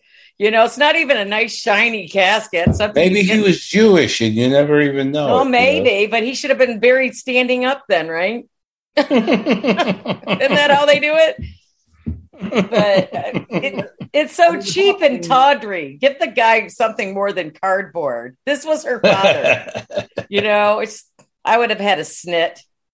Well, another thing Paul's death has created a problem, though, hasn't it? Yes. Yeah, absolutely. Because Paul was supposed to give Carolyn away at the wedding, according to the book. So now they want Barnabas to give her away, right? Well, now they do. But originally, according to the book, according to the Leviathan book, it has to be Paul. Paul was supposed to give Carolyn away, according to the original Leviathan book. When he was killed, that screwed up everything. Now Barnabas has to give her away. Well, Barnabas thinks he's the person who has to give her away because they're making it up as they go along. No one's talked to those bald-headed dudes with the robes, have they? About what? Oberon comes and goes. Oberon doesn't stick around much. He just comes long enough to be bossy, and then he takes off again. Make a few threats, then leave. Bill and Ted's Bogus Journey when they're with death. They did a bottle episode. I love that where they take him everywhere and he's playing. They did a bottle episode at one point where Barnabas is telling Julia everything because Julia finally I saw that. Everything. I like that. And so and it was good because the fans really needed because it was the plot. Well, that's ahead of. Isn't that? Tell me, was that's a couple episodes ahead, wasn't it? No. Did it happen in this block, or was that ahead? Yes, it did. Okay, there's so many that I watched in the last week. It did happen in this block, and so they did an 1897 flashback. I love that Julie and Barnabas are in cahoots again. Sucked up into the painting of Josette. Right. They did I like that. That was excellent. That was really good. It was very well done. They did an 1897 flashback first with Roger Davis and Charles Elroy. Right. Then they did the 1795, and it was essentially a replay of the scene with Oberon, where Oberon told them what was going to happen and so forth. And that brought everybody up to date because there were so many things going on. You didn't really remember why the hell is Barnabas still acclimated to the Leviathan. And the bottom line was because he was lied to when he was told Josette was in prison, when Josette, in fact, died all along. But he still thinks up until this point she's alive, correct? That's correct. And he was really duped. He's a little naive. He still has that little bit of naivete that he had before he became a vampire. You would think that all those years in that casket locked in there, he would have had some kind of time to think. Listen, if he had a bad back like I had, up to, or did he achieve a form of desiccation? He didn't. Can you imagine if he? I was just thinking because I've had a bad back from time to time, and I've had to stay in bed. Can you imagine if he had a bad back, Julia? I can't get up. I don't. I've fallen and I can't reach my glass. Please get me some blood from the hospital. That would have been so easy. He wouldn't have to attack people. He wouldn't have to go through this nonsense. It would have been really fun. But getting back to you, Keith, based on Paul Stoddard's story, I kind of, and of course, you will see little for the fans, for the new fans, little stuff in the next block to see that Paul Stoddard has not been forgotten. That's all I can tell you about. Yeah. But the bottom line is that they had sooner or later they had to get rid of him. I thought that was one thing I thought was a real blooper, that when he was staying in Professor Stokes' house, Professor Stokes never tried to change his clothes. The guy's suit was totally torn up and rent. And is this when the cop comes back to life? Yeah. I had to ask Keith. I go, who the hell is that? I am so glad you mentioned that. I didn't even put two and two together. I go, Keith. I go, what's the deal with the dead dude? Because I was like, going, who is this? Because I didn't even notice it was the cop. I'm very glad you mentioned that. Ed Riley as Sheriff Davenport. And he was himself in 2 or 3 episodes. Then he was killed by the Leviathan. But the Leviathan is able to bring people back from the dead in order to support him. And he did that with Riley. And you're going to see Sheriff Davenport in a few more episodes as a zombie. And that's and that's where it goes. I believe that Ed Riley may have played another character prior to the Sheriff Davenport character, but I have to look that up. But the bottom line is that what a great gig. I mean, he got to play himself. He got to play himself for a few episodes, and then he comes back as a zombie, working for Jeb. And so that's where that is. And you're going to see some stuff in the next block regarding that, which I think will be kind of fun. So I think that adds to the flavor of this block, in that what really, I have to say the fans were completely obsessed on Barnabas being a good guy. Well, he turns into a good guy in this block. Yeah. Because he tells Julia everything. He says, "I've got to, I'm glad they got back on the same page. I get really distressed when Julia and Barnabas are at odds like that, because they are the Abbott and Costello. They are just whatever. They are just together. If one cannot be without the other. I mean, there's Sherlock Holmes and well said. You know what I mean? They're just this together, when they're not a cohesive unit, I think all hell just breaks loose. And I think that the end of the world always happens when Barnabas and Julia are not in a cohesive duo. So I just love that he told her everything. It's like, yes, he's like, Barnabas is back. It's like he lost his effing mind there for a while. I can't wait till he figures out Josette has ridden off into the sunset of eternity again. Exactly. But then again, never mind. I speak too soon. No. And you're going to see that again, where Barnabas and Julia split on other stuff and then they come back together on other stuff. And that's the beauty of the chemistry. Of the relationship. Julia's in love with him. Barnabas feels she is a true friend, and that somehow translates to the rest of the relationship, which has gone on for so many years. Not just in this original rendition, but later on in fan-based renditions. And I see Keith now has all the characters in the background. Of course, you can't see it, but I see Keith has all the fans in the background that have contributed to Literary License Podcast over the years. And once again, I ask the fans to once again I ask the fans to vote for the podcast the way we've talked in the past. And while I'm on the subject, and this is not part of, this is not part of the particular, but the demise of Mitchell Ryan as Mitchell Ryan as Burt Devlin is deeply felt by the podcast. And he died a few weeks ago. And we are not ignorant of the fact that he is, and may his memory be a blessing.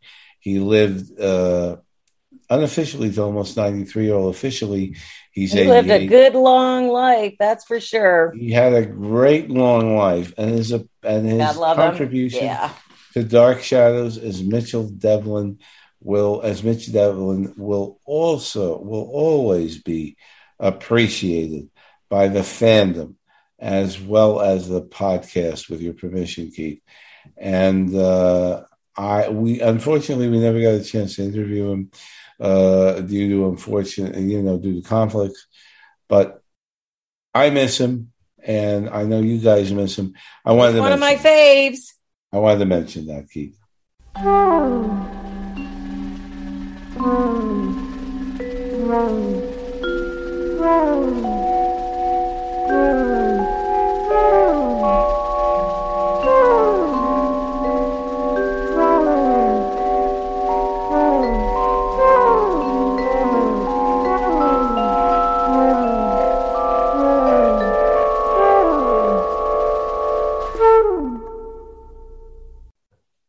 So now let's discuss our best and worst storyline.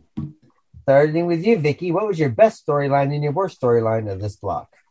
I have to say Quentin's story is my favorite storyline, because I just love David Selby in these blocks. I think he's not only comical, but he's got well-placed sarcasm, which we all know I appreciate.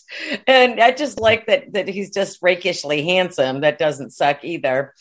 But I just like the love story, and I like that he's finally met somebody that he actually can be, loving towards, and he's not just thinking of himself anymore, and he's kind of grown up in the last 70 years.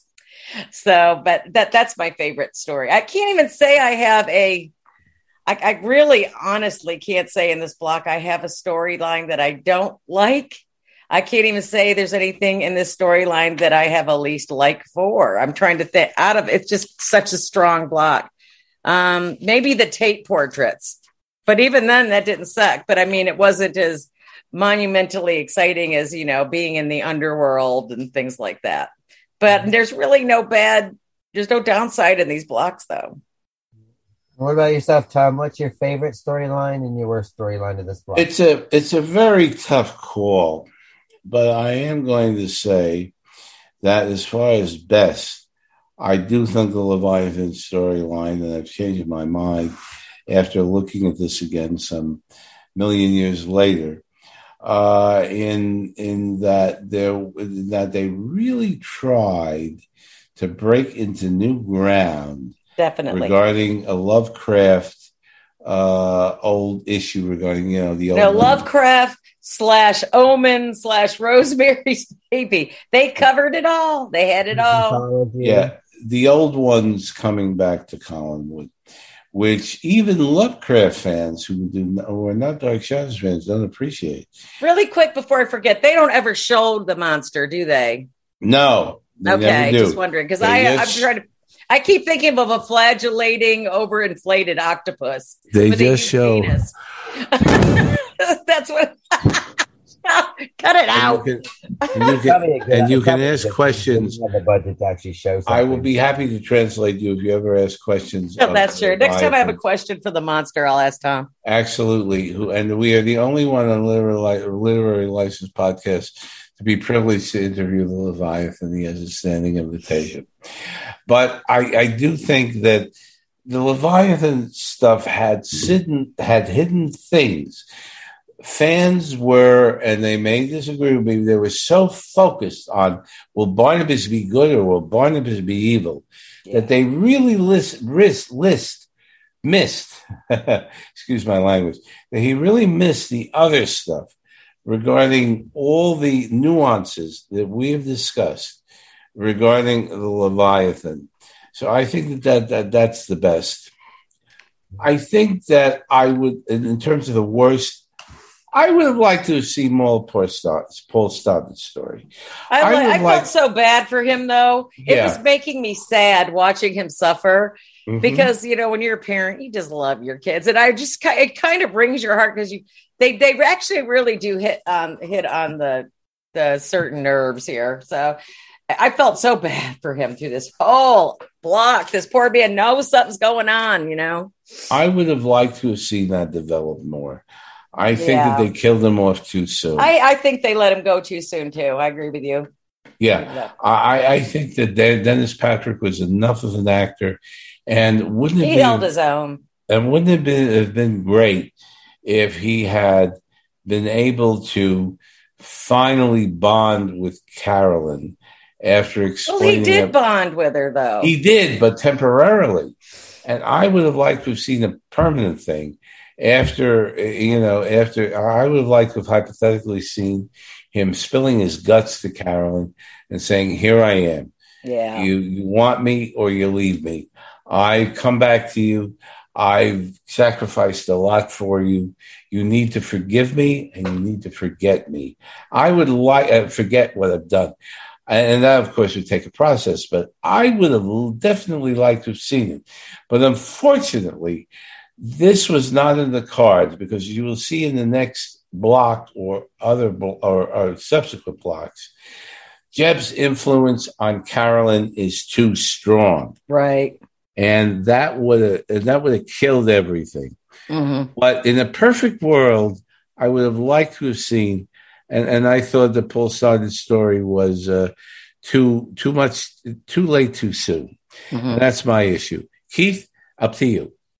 My favorite storyline has to be the Leviathan. I'm loving it. I love all the nuances and stuff like this. This is one of the strongest blocks we've ever done. I can't. That's where I don't have a worse storyline. I can't think of one thing. I couldn't either. I could not think of anything that I didn't like.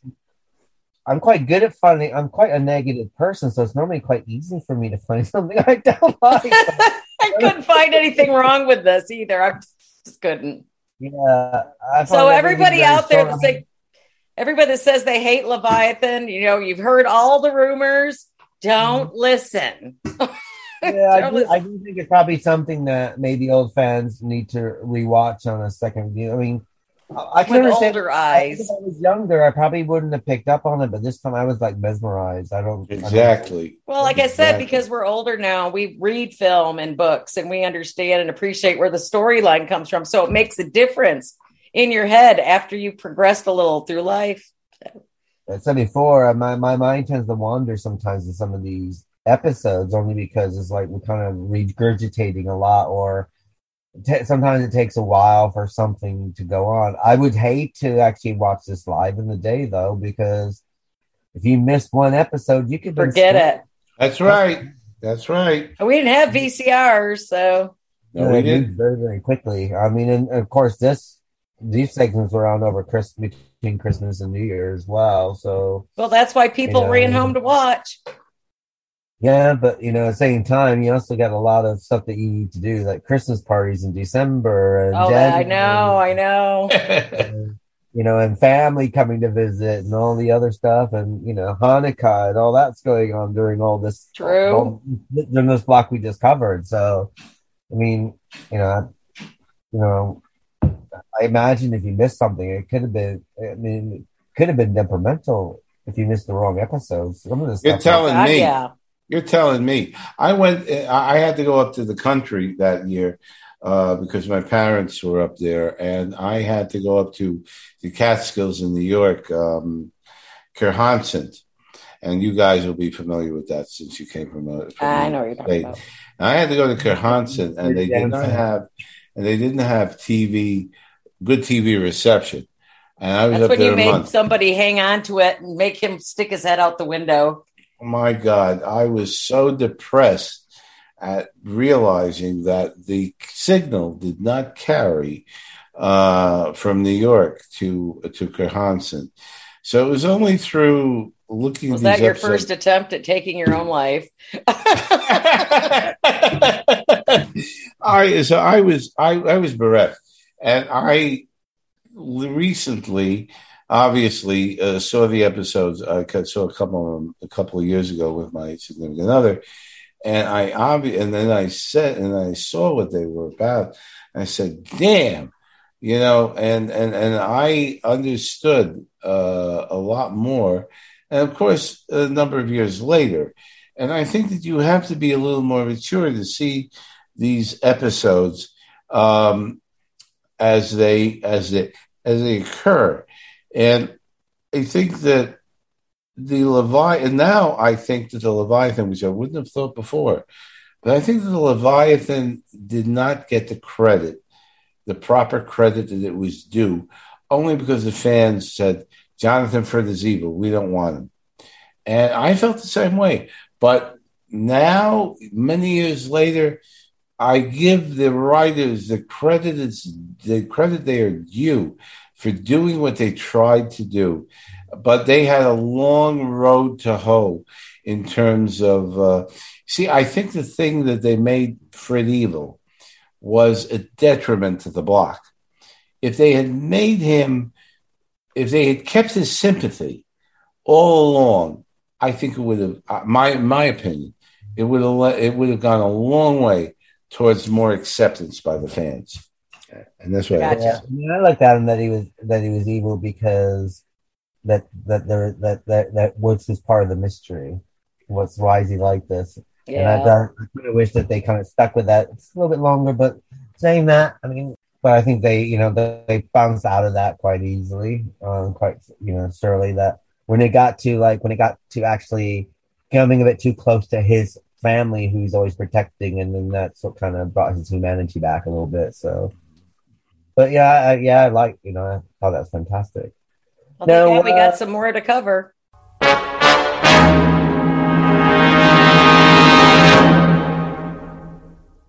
Let's talk about our favorite character and our worst character. Starting with you, Tom. Who's your favorite character in this block and your worst character in this block? Favorite character and worst character. Well, I got to say that probably my favorite character would be Selby. Mm-hmm. Because he got back and, and he really, and through the strength of David Selby's acting, he was brilliant. I loved him in this. Yes. Absolutely no complaint whatsoever. Yes. Hardly looks at the teleprompter too. I mean, he just had it down. Let them, give him a break.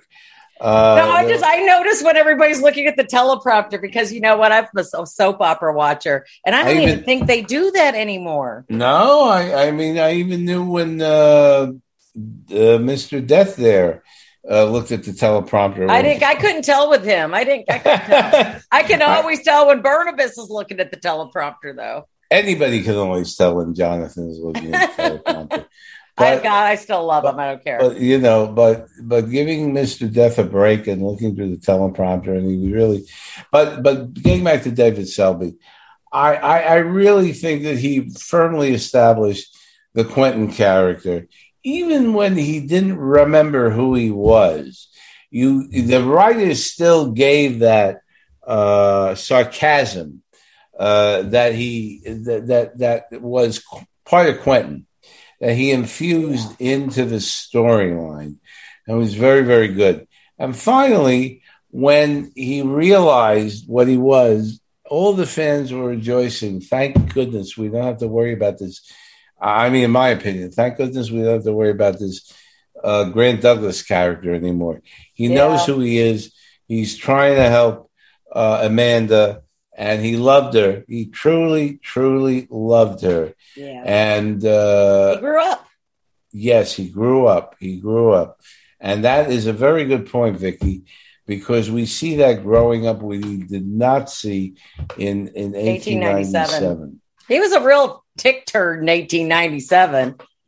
Oh, sure. Womanizing, meanie. Oh, sure. But his character did change a lot from towards the end. End. But we saw the whole character arc with him. Yeah, he felt bad when Beth died, and Yeah. Honorable mention. Honorable mention. I'm thinking to a couple of people, and Clarice Blackburn only came on once as Mrs. Johnson, and it really is a heavy. But once again, she kind of came to the fore. David Hennessy, in terms of once again taking over that role of being possessed that he definitely did. I'm kind of blank as to there were so many good characters into this, and I'm kind of blanking as to who is the worst character. But I'm thinking that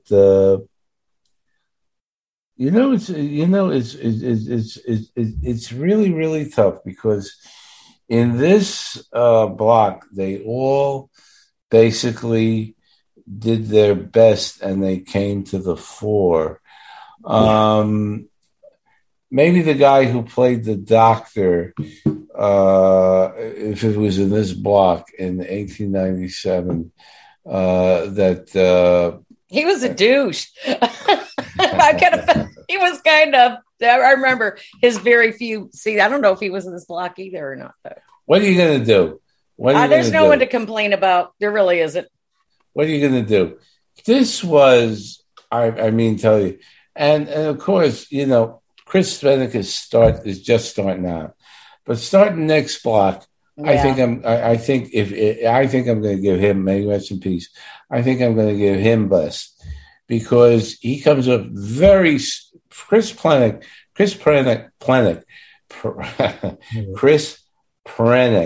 comes up very strong as a Jeb, and you can see the chemistry between him and Nancy Barrett right away.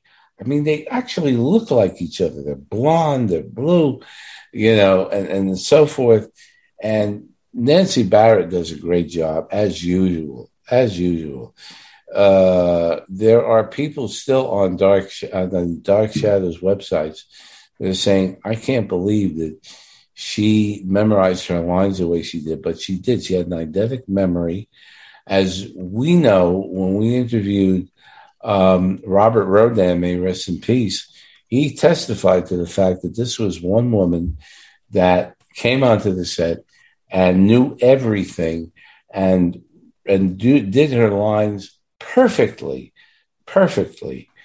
And I would give her honorable mention as her in this block as her performance as Carolyn, because she really did a very great supporting job, and Dan Curtis was lucky to have her. So that's my point on my take on it. Keith, your move. What about yourself, Vix? What's your favorite character and least favorite character?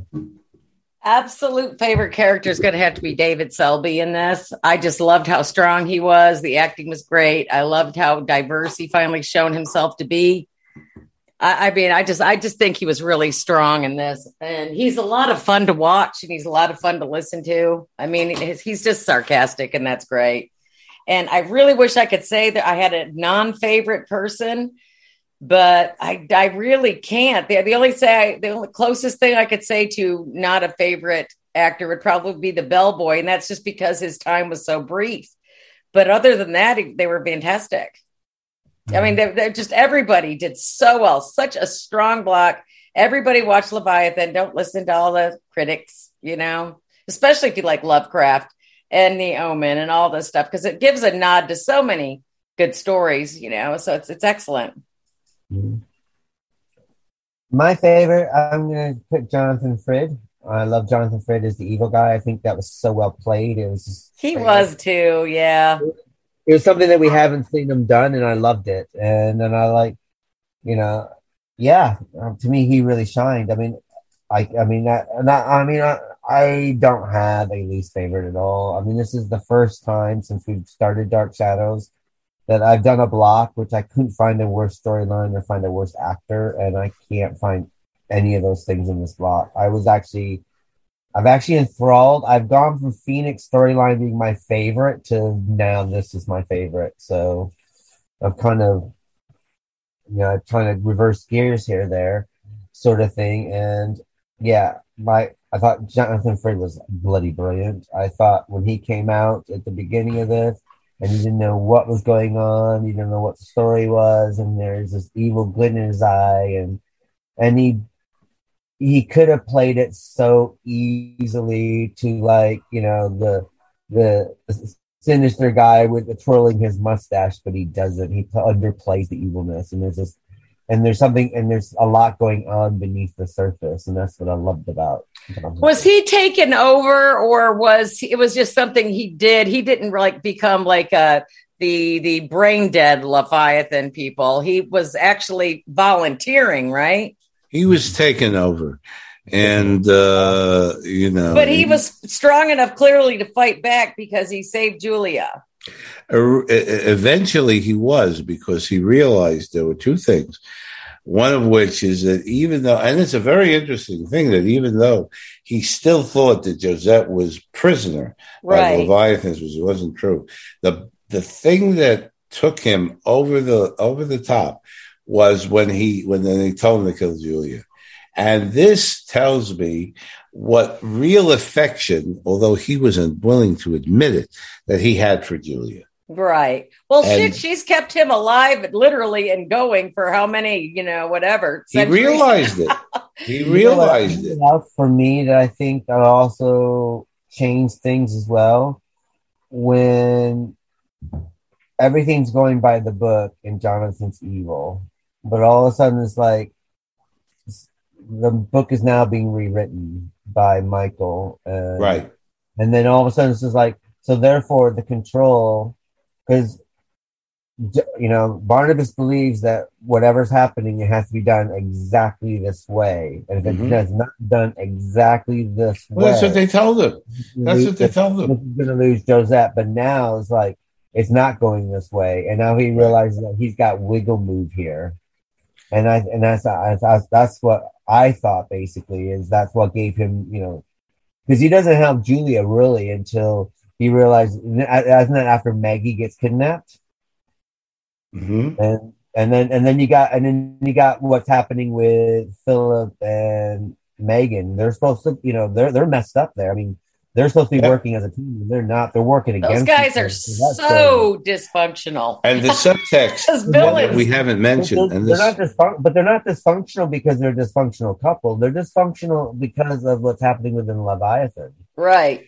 But the subtext that we should mention is that Philip is not happy with what Megan is doing. And Philip keeps fighting her on it. And she's going back and forth, and she's saying, "Well, I love him. I love the kid." Philip's the only one's got common sense because hers has gone clean out the window. She's absolutely over the moon, and he is actually saying to her, "What's going on here? What did we have before we had this start? Before this started, we had a happy marriage. We had a life. We had a business that was going to make us money." And where the hell are we now? We're pampering this. We're pampering this brat, entitled kid who is saying, "I want whatever I want and is entitled to saying, well, I want whatever I want to happen. And I don't care. And I don't care about the book. And I think that's the thing that really breaks this thing, because he is saying, as Michael and then as Jeb, I'm going to do what I want. I don't care what the book says. Yeah. And that is really a deal breaker for Philip. And it's also a deal breaker for Barnabas, who is saying, well, what's going on here? I can't control this. I can't control this guy. If this project on the part of the Leviathan is going to succeed, we have to go by what the book says.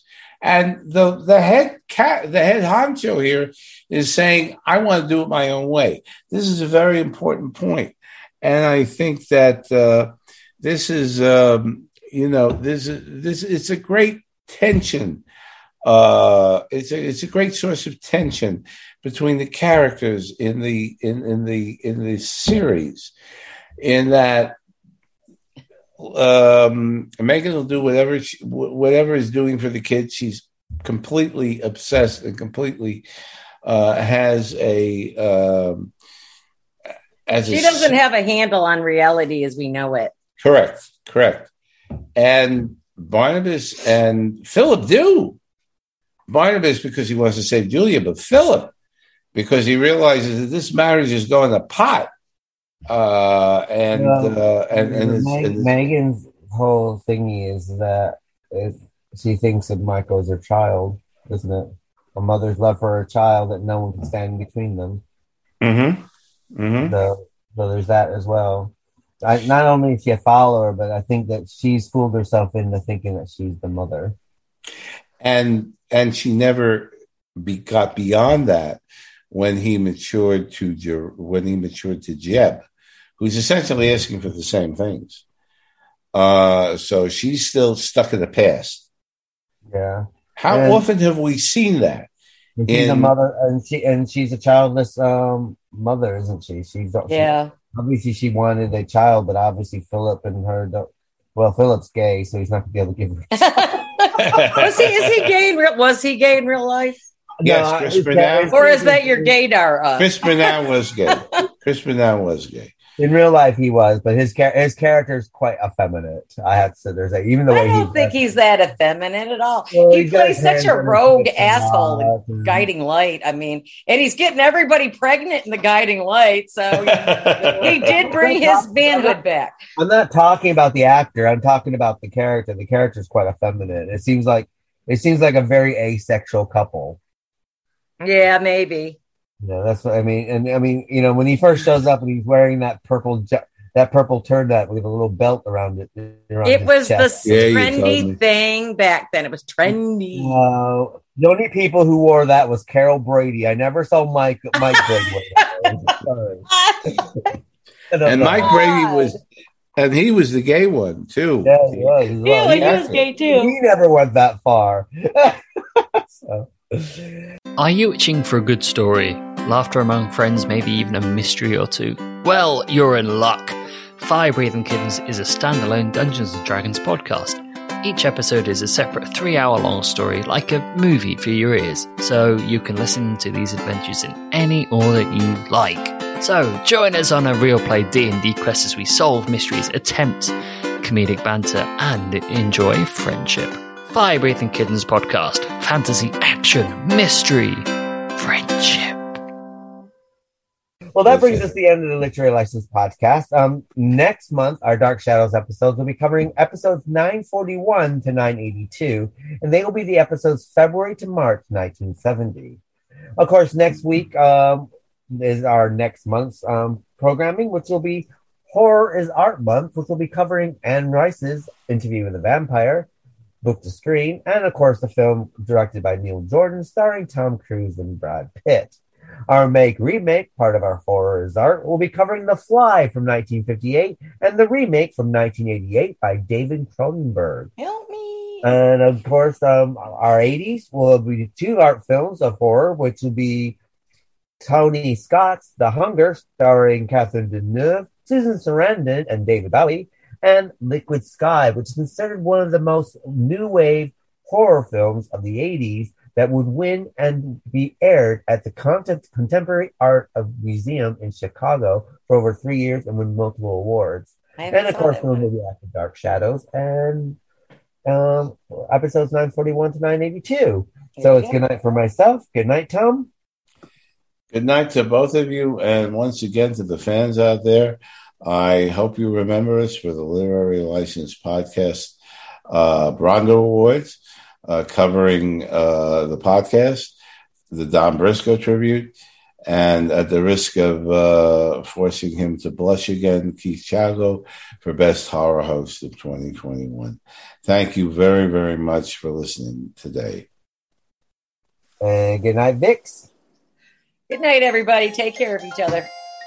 And we'll see you next time for Dark Shadows at the end of the month. And make sure you listen to us next week for Into the Vampire by Aaron Rice and the film.